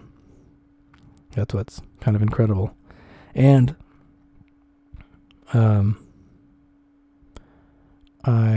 plan on putting out a reading of that one too, but it's excellent, and I suggest, or it has my recommendation if it sounds like something you'd like in your library. Especially if I put out my reading and you hear it and you like it, give the publisher money for publishing it.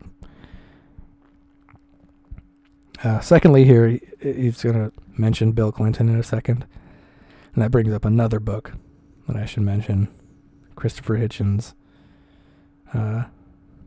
fantastic takedown of Bill Clinton called No One Left to Lie To, The Triangulations of William Jefferson Clinton. And that one's hilarious and cutting, and not enough can be said about just Christopher Hitchens as an author and as a kind of moral badass, I guess. So, now I'll read it. Let's go. Yeah, just be aware this section is no substitute for Sam's essay on this, which is very worth reading. When evaluating the social cost of deception, we need to consider all of the misdeeds, premeditated murders, terrorist atrocities, genocides, Ponzi schemes, etc., that must be nurtured and shored up at every turn by lies. Viewed in this wider context, deception commends itself, perhaps even above violence, as the principal enemy of human cooperation. Imagine how our world would change if, when the truth really mattered, it became impossible to lie. What would international relations be like if every time a person shaded the truth on the floor of the United Nations, an alarm went off throughout the building? The forensic use of DNA evidence has already made the act of denying one's culpability for certain actions comically ineffectual. Recall how Bill Clinton's cantatas of indignation were abruptly silenced the moment he learned that a semen-stained dress was en route to the lab. The mere threat of a DNA analysis produced what no grand jury ever could: instantaneous communication with the great man's conscience, which appeared to be located in another galaxy. We can be sure that a dependable method of lie detection would produce similar transformations on far more consequential subjects. The development of mind-reading technology is just beginning, but reliable lie detection will be much easier to achieve than accurate mind reading, whether or not we ever crack the neural code, enabling us to download a person's private thoughts, memories, and perceptions without distortion. We will almost surely be able to determine to a moral certainty whether a person is representing his thoughts, memories, and perceptions honestly in conversation. The development of a reliable lie detector would only require a very modest advance over what is currently possible through neuroimaging. Rather than spirit criminal defendants and hedge fund managers off to the lab for a disconcerting hour of brain scanning, there may come a time when every courtroom or boardroom will have the requisite technology discreetly concealed behind its wood paneling. Thereafter, civilized men and women might share a common presumption that whatever important conversations are held, the truthfulness of all participants will be monitored. Well-intentioned people would happily pass between zones of obligatory candor, and these transitions will cease to be remarkable. Just as we've come to expect that certain public spaces be free of nudity, sex, loud swearing, and cigarette smoke, and now think nothing of the behavioral constraints imposed upon us whenever we leave the privacy of our homes, we may come to expect that certain places and occasions will require scrupulous truth-telling. Sorry for the awkwardness of that sentence. Just as we come to expect some things, we'll expect that certain places and occasions require truth-telling. Many of us might no more feel deprived of the freedom to lie during a job interview or at a press conference than we currently feel deprived of the freedom to remove our pants in the supermarket.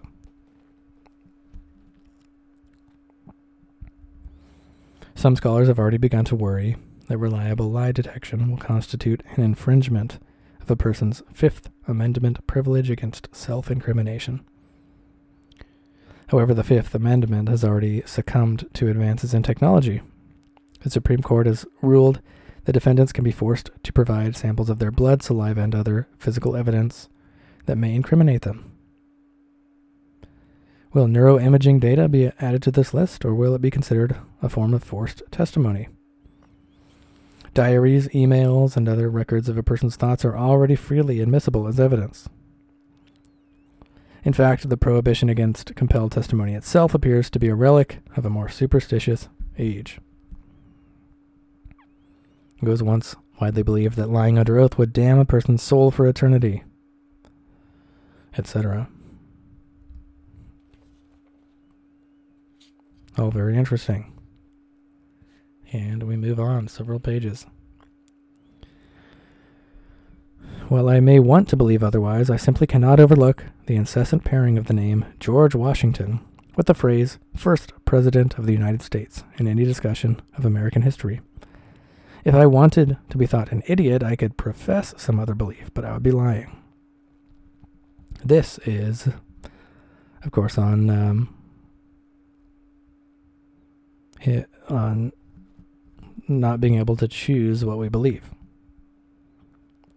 As some critics of Sam have said, that, wish thinking is a valid form of thinking, but we of course can't really choose what we believe. We can only accidentally think things because we want it to be that way. But once we realize that, we can't really believe it. I think he'll talk more about that.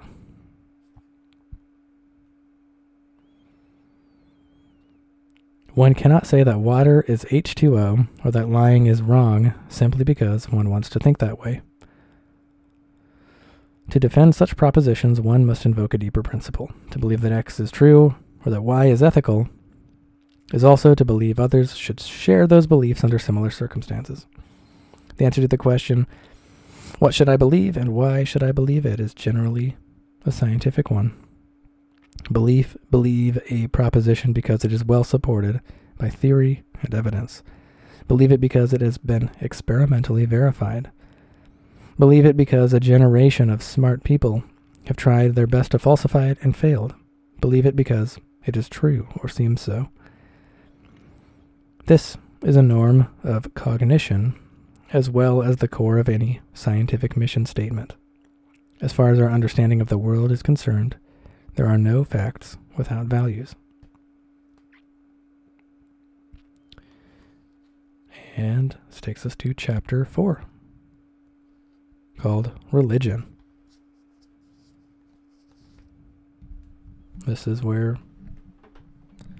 he's touched on a little bit of religion, but I think this might be where to steel yourself if you're faint of heart and religious, because he's a famous atheist.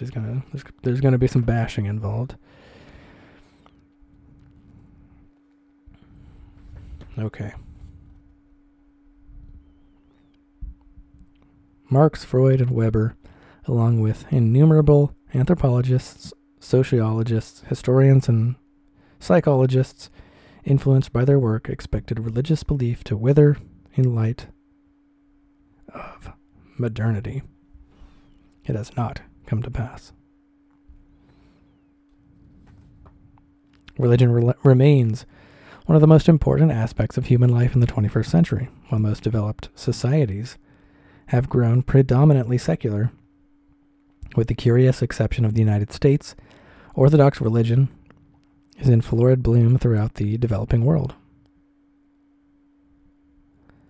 In fact, humanity seems to be growing proportionally more religious, as prosperous non-religious people have the fewest babies. When one considers the rise of Islamism throughout the Muslim world, the explosive spread of Pentecostalism throughout Africa, and the anomalous piety of the United States, it becomes clear that religion will have geopolitical consequences for a long time to come.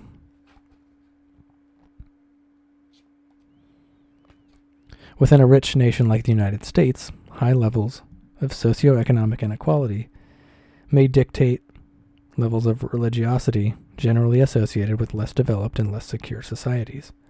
In addition to being the most religious of developed nations, the United States also has the greatest economic inequality. The poor tend to be more religious than the rich, both within and between nations. 57% of Americans think that one must believe in God to have good values and to be moral, and 69% want a president who is guided by strong religious beliefs.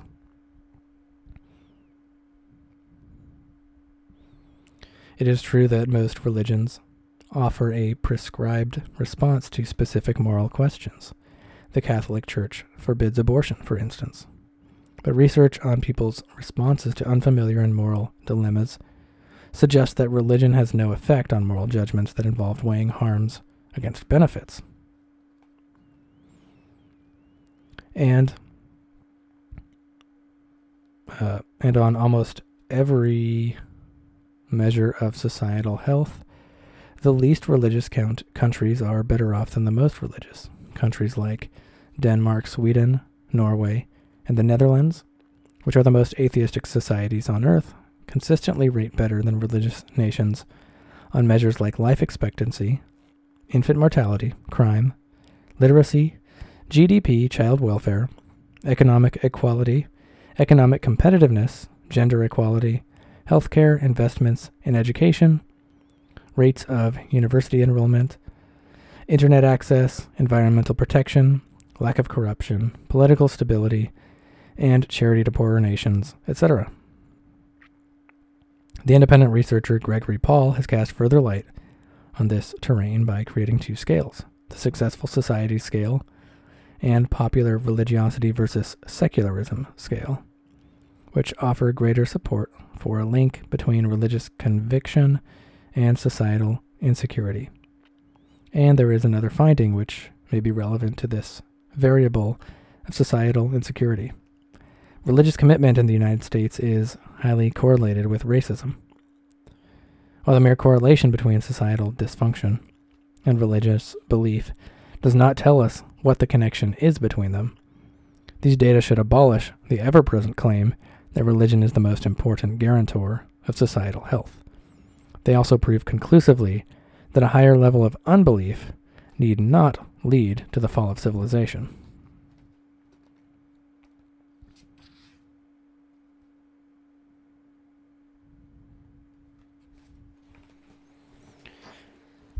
And another fairly long passage here. The following passage, taken from The Profession of Faith by the Roman Catholic Church, represents the relevant case and illustrates the kind of assertions about reality that lie at the heart of most religions.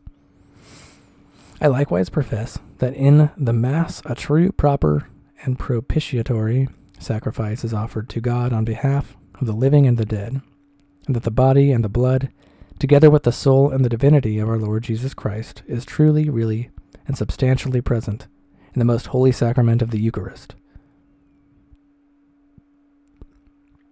And there is a change of the whole substance of the bread into the body, and the whole substance of the wine into blood.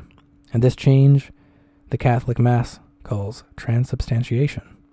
I also profess that the whole and entire Christ and a true sacrament is received under each separate species. That was a passage taken again from the Profession of Faith of the Roman Catholic Church. There is, of course, a distinction to be made between mere profession of such beliefs and actual belief, a distinction that, while important, makes sense only in a world in which some people actually believe what they say they believe. There seems little reason to doubt that a significant percentage of human beings, likely a majority, falls into this latter category with respect to one or another religious creed. What is surprising from a scientific point of view is that 42% of Americans believe that life has existed in its present form since the beginning of the world, and another 21% believe that while life may have evolved, its evolution has been guided by the hand of God. Only 26% believe in evolution through natural selection. 78% of Americans believe that the Bible is the Word of God, either literal or inspired, and 79% of Christians believe that Jesus Christ will physically return to earth at some point in the future. How is it possible that so many millions of people believe these things? Clearly, the taboo around criticizing religious beliefs must contribute to their survival. Remember that this is from 2010, now 10 years ago. The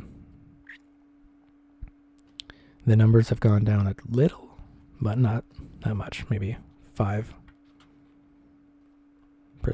definitely not more than 10%. More people who believe in evolution. I think it's around 5%.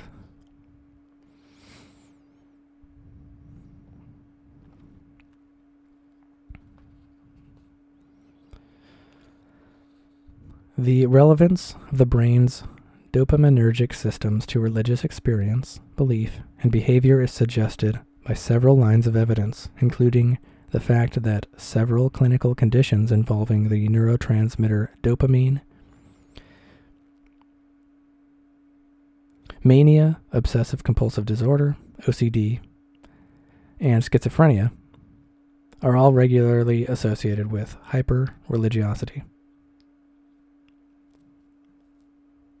Serotonin has also been implicated, etc. Whatever the evolutionary underpinnings of religion, it seems extraordinarily unlikely that there is a genetic explanation for the fact that the French, Swedes, and Japanese tend not to believe in God while Americans, Saudis, and Somalis do. Clearly, religion is a matter of what people teach their children to believe about the nature of reality.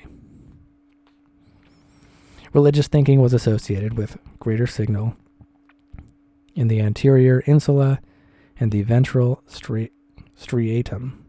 The anterior insula has been linked to pain perception, to the perception of pain in others, and to negative feelings like disgust.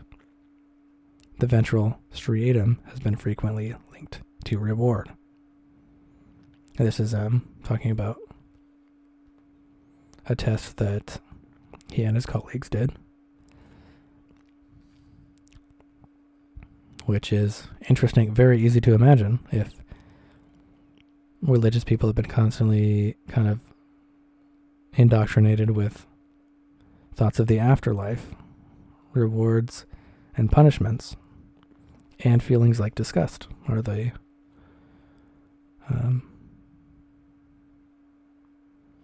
could be higher than other types of thinking. And continuing further.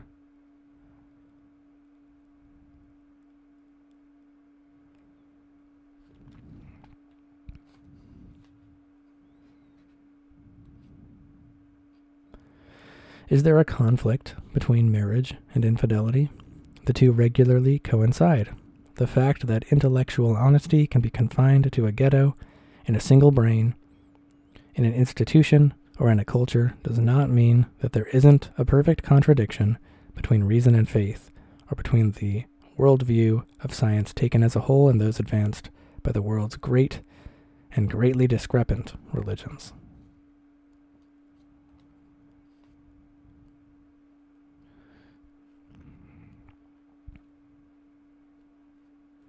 And skipping over many things as usual.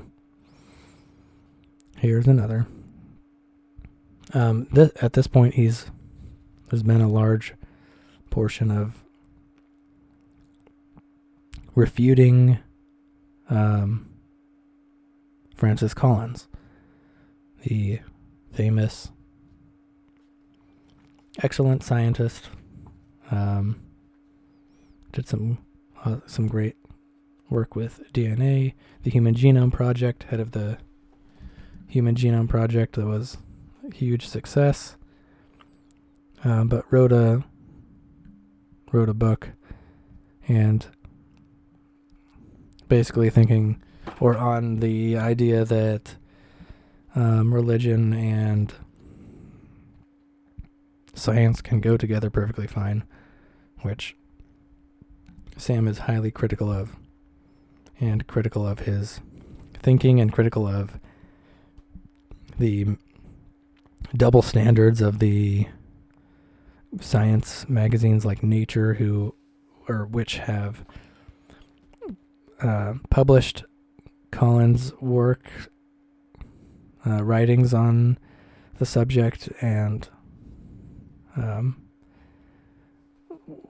fairly intellectually dishonest works on the subjects where they're extremely critical of anyone who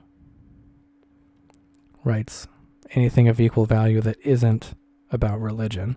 So Sam's kind of very critical of the double standard only being there in favor of religion and not in favor of any other ideas. They hold very high rigor to what they publish, unless it's religious, and they tread very lightly, and that bothers him.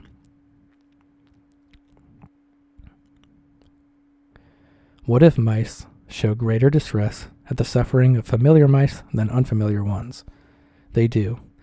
What if monkeys will starve themselves to prevent their cage mates from receiving painful shocks? They will. What if chimps have a demonstrable sense of fairness when receiving food rewards? They have. What if dogs do too? Ditto. Wouldn't these be precisely the sorts of findings one would expect if our morality were the product of evolution? This is one of his refutations of one of the, what he calls intellectually dishonest arguments of Collins. And that strikes me as a complete refutation as well of C.S. Lewis's mere Christianity premises, which is probably, quite honestly, where Collins gets his ideas, because in the evangelical echo chamber that it is C.S. Lewis who is the hero, the intellectual hero, but has very flawed,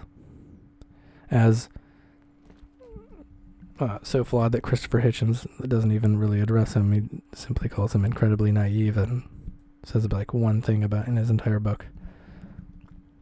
Continuing on. Rather often, a belief in souls leaves people indifferent to the suffering of creatures thought not to possess them. There are many species of animals that can suffer in ways that 3-day-old human embryos cannot. The use of apes in medical research, the exposure of whales and dolphins to military sonar, these are real ethical dilemmas with real suffering at issue. Concern over human embryos smaller than the period at the end of this sentence, when for years they have constituted one of the most promising contexts for medical research, is one of the many delusional products of religion that has led to an ethical blind alley and to terrible failures of compassion. For instance, there are a variety of conditions that can occur during gestation, the remedy for which entails the destruction of far more developed embryos, and yet these interventions offer far less potential benefit to society. Curiously, no one objects to such procedures.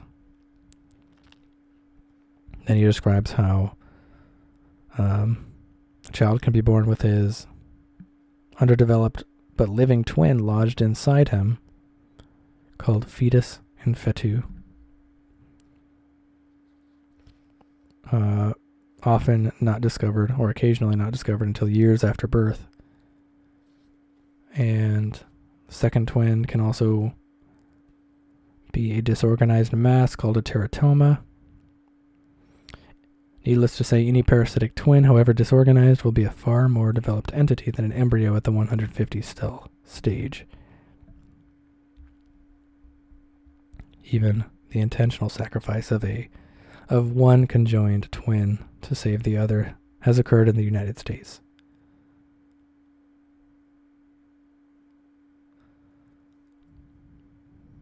So there's a strange double standard there. And then talking about Collins more.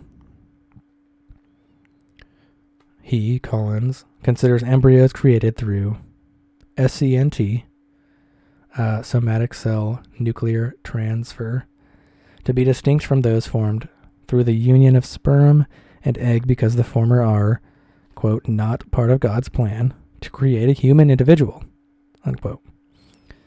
While the latter is very much part of God's plan carried out through the millennia by our species and many others, unquote.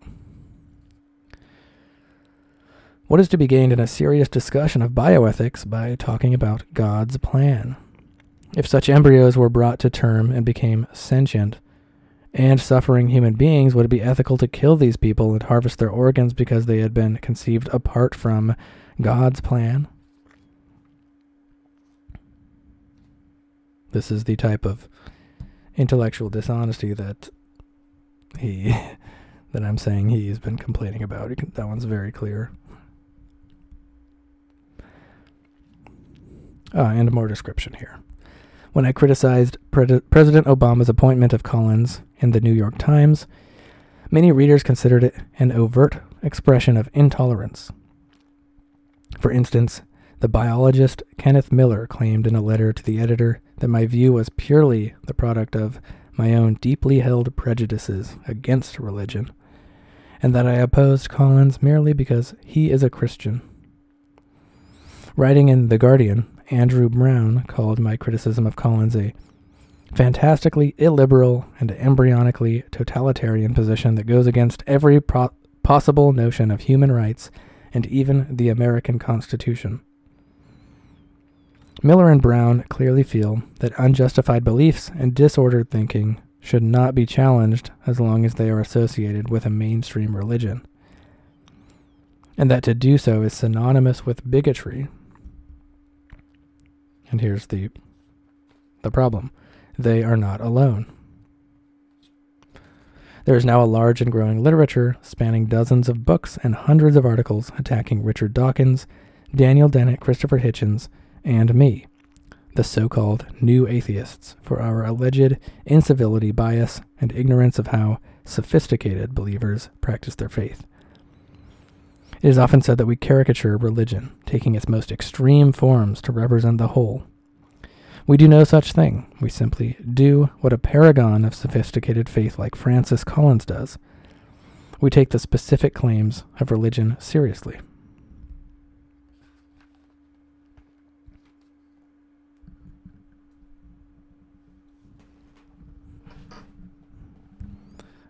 So far all of everything he's read from has been actual, Catholic Church doctrine, which many non-Catholic Christians will find Catholics ridiculous, but everyone finds every other denomination ridiculous, as any former Christian knows.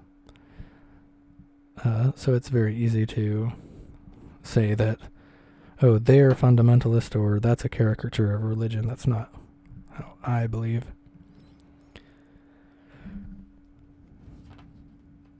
But he's not taking caricatures. And wrapping up the chapter,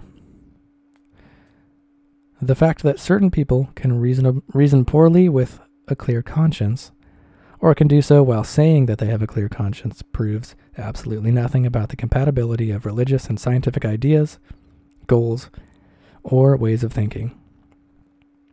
It is possible to be wrong and to know it. We call this ignorance. It is possible to be wrong and to know it, but to be reluctant to incur the social cost of admitting this publicly.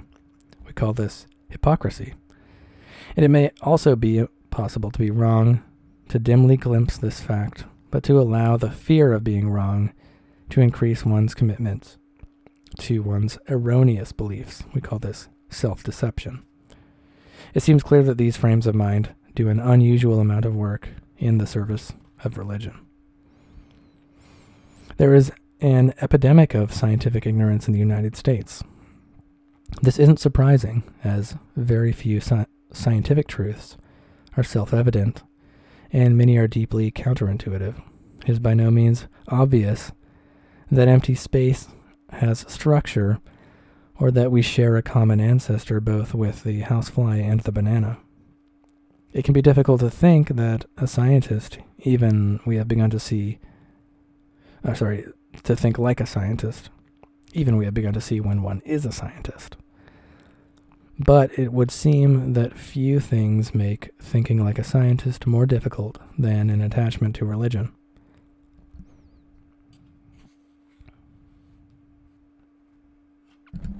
And the final chapter, I believe,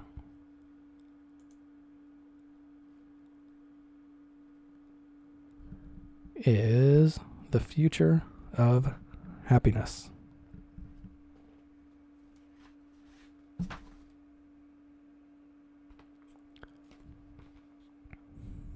This is the intro. No one has ever mistaken me for an optimist. And yet when I consider one of the more pristine sources of pessimism, the moral development of our species, I find reasons for hope. Despite our perennial bad behavior, our moral progress seems to me unmistakable. Our powers of empathy are clearly growing. Today we are surely more likely to act for the benefit of humanity as a whole than at any point in the past. Of course, the 20th century delivered some unprecedented horrors, but those of us who live in the developed world are becoming increasingly disturbed by our capacity to do one another harm. We are a lot less tolerant of collateral damage in times of war, undoubtedly because we now see images of it, and we are less comfortable with ideologies that demonize whole populations, justifying their abuse or outright destruction. Consider the degree to which racism in the United States has diminished in the last 100 years. Racism is still a problem, of course, but the evidence of change is undeniable. Most readers will have seen photos of lynchings from the first half of the 20th century, in which whole towns turned out as though for a carnival, simply to enjoy the sight of some young man or woman being tortured to death and strung up on a tree or lamppost for all to see.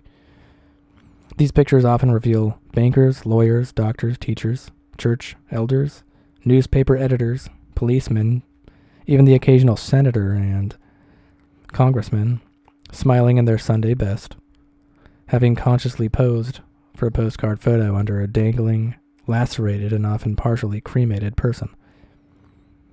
Such images are shocking enough, but realize that these genteel people often took souvenirs of the body: teeth, ears, fingers, kneecaps, genitalia, and internal organs, home to show their friends and family. Sometimes they even displayed these ghoulish trophies in their places of business.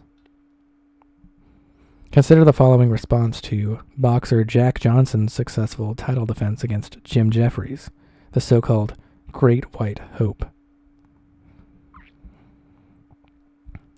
It's apparently a poem titled "A Word to the Black Man." Do not point your nose too high. Do not swell your chest too much. Do not boast too loudly. Do not be puffed up. Let not your ambition be inordinate, or take a wrong direction. Remember, you have done nothing at all. You are just the same member of society you were last week. You are on no higher plane, deserve no new consideration, and will get none. No man will think a bit higher of you, because your complexion is the same of that of the victor at Reno.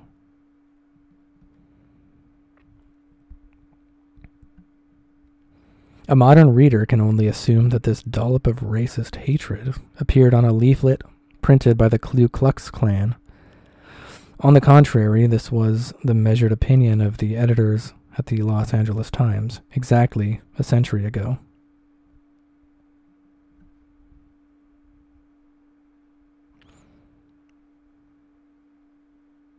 Is it conceivable that our mainstream media will ever again give voice to such racism?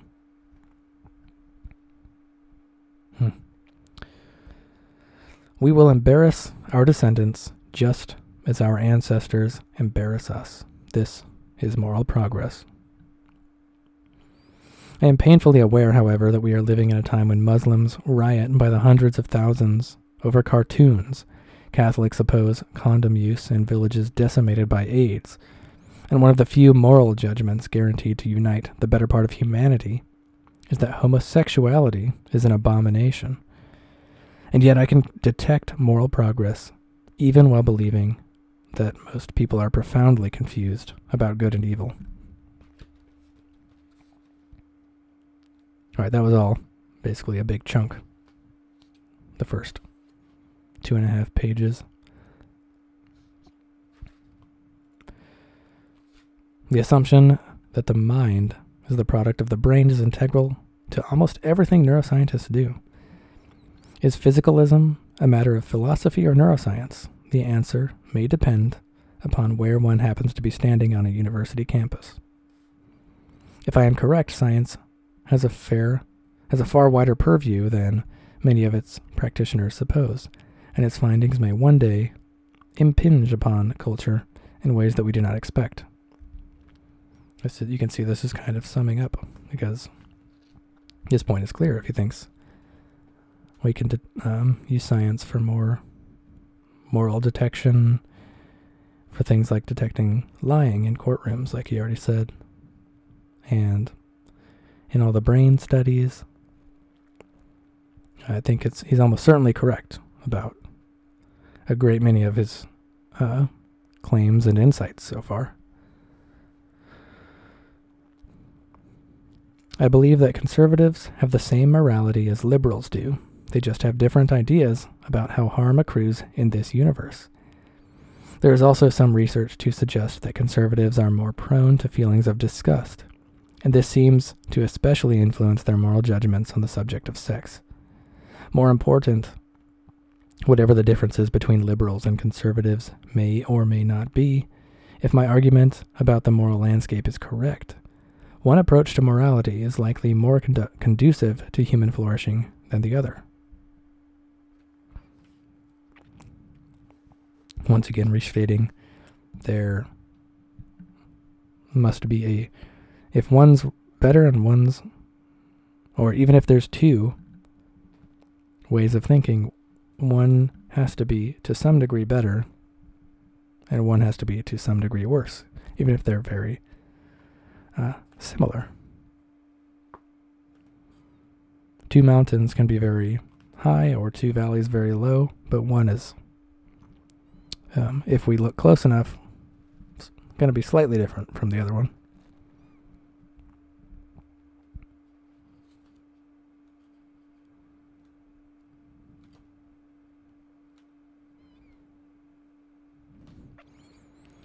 Is economics a true science yet? Judging from recent events, it wouldn't appear so. Perhaps a deep understanding of economics will always elude us.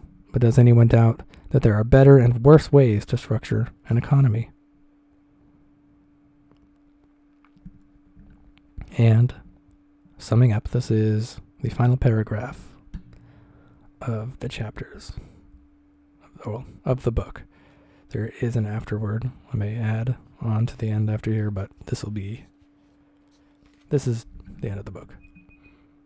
Oh goodness. How obnoxious. I apologize.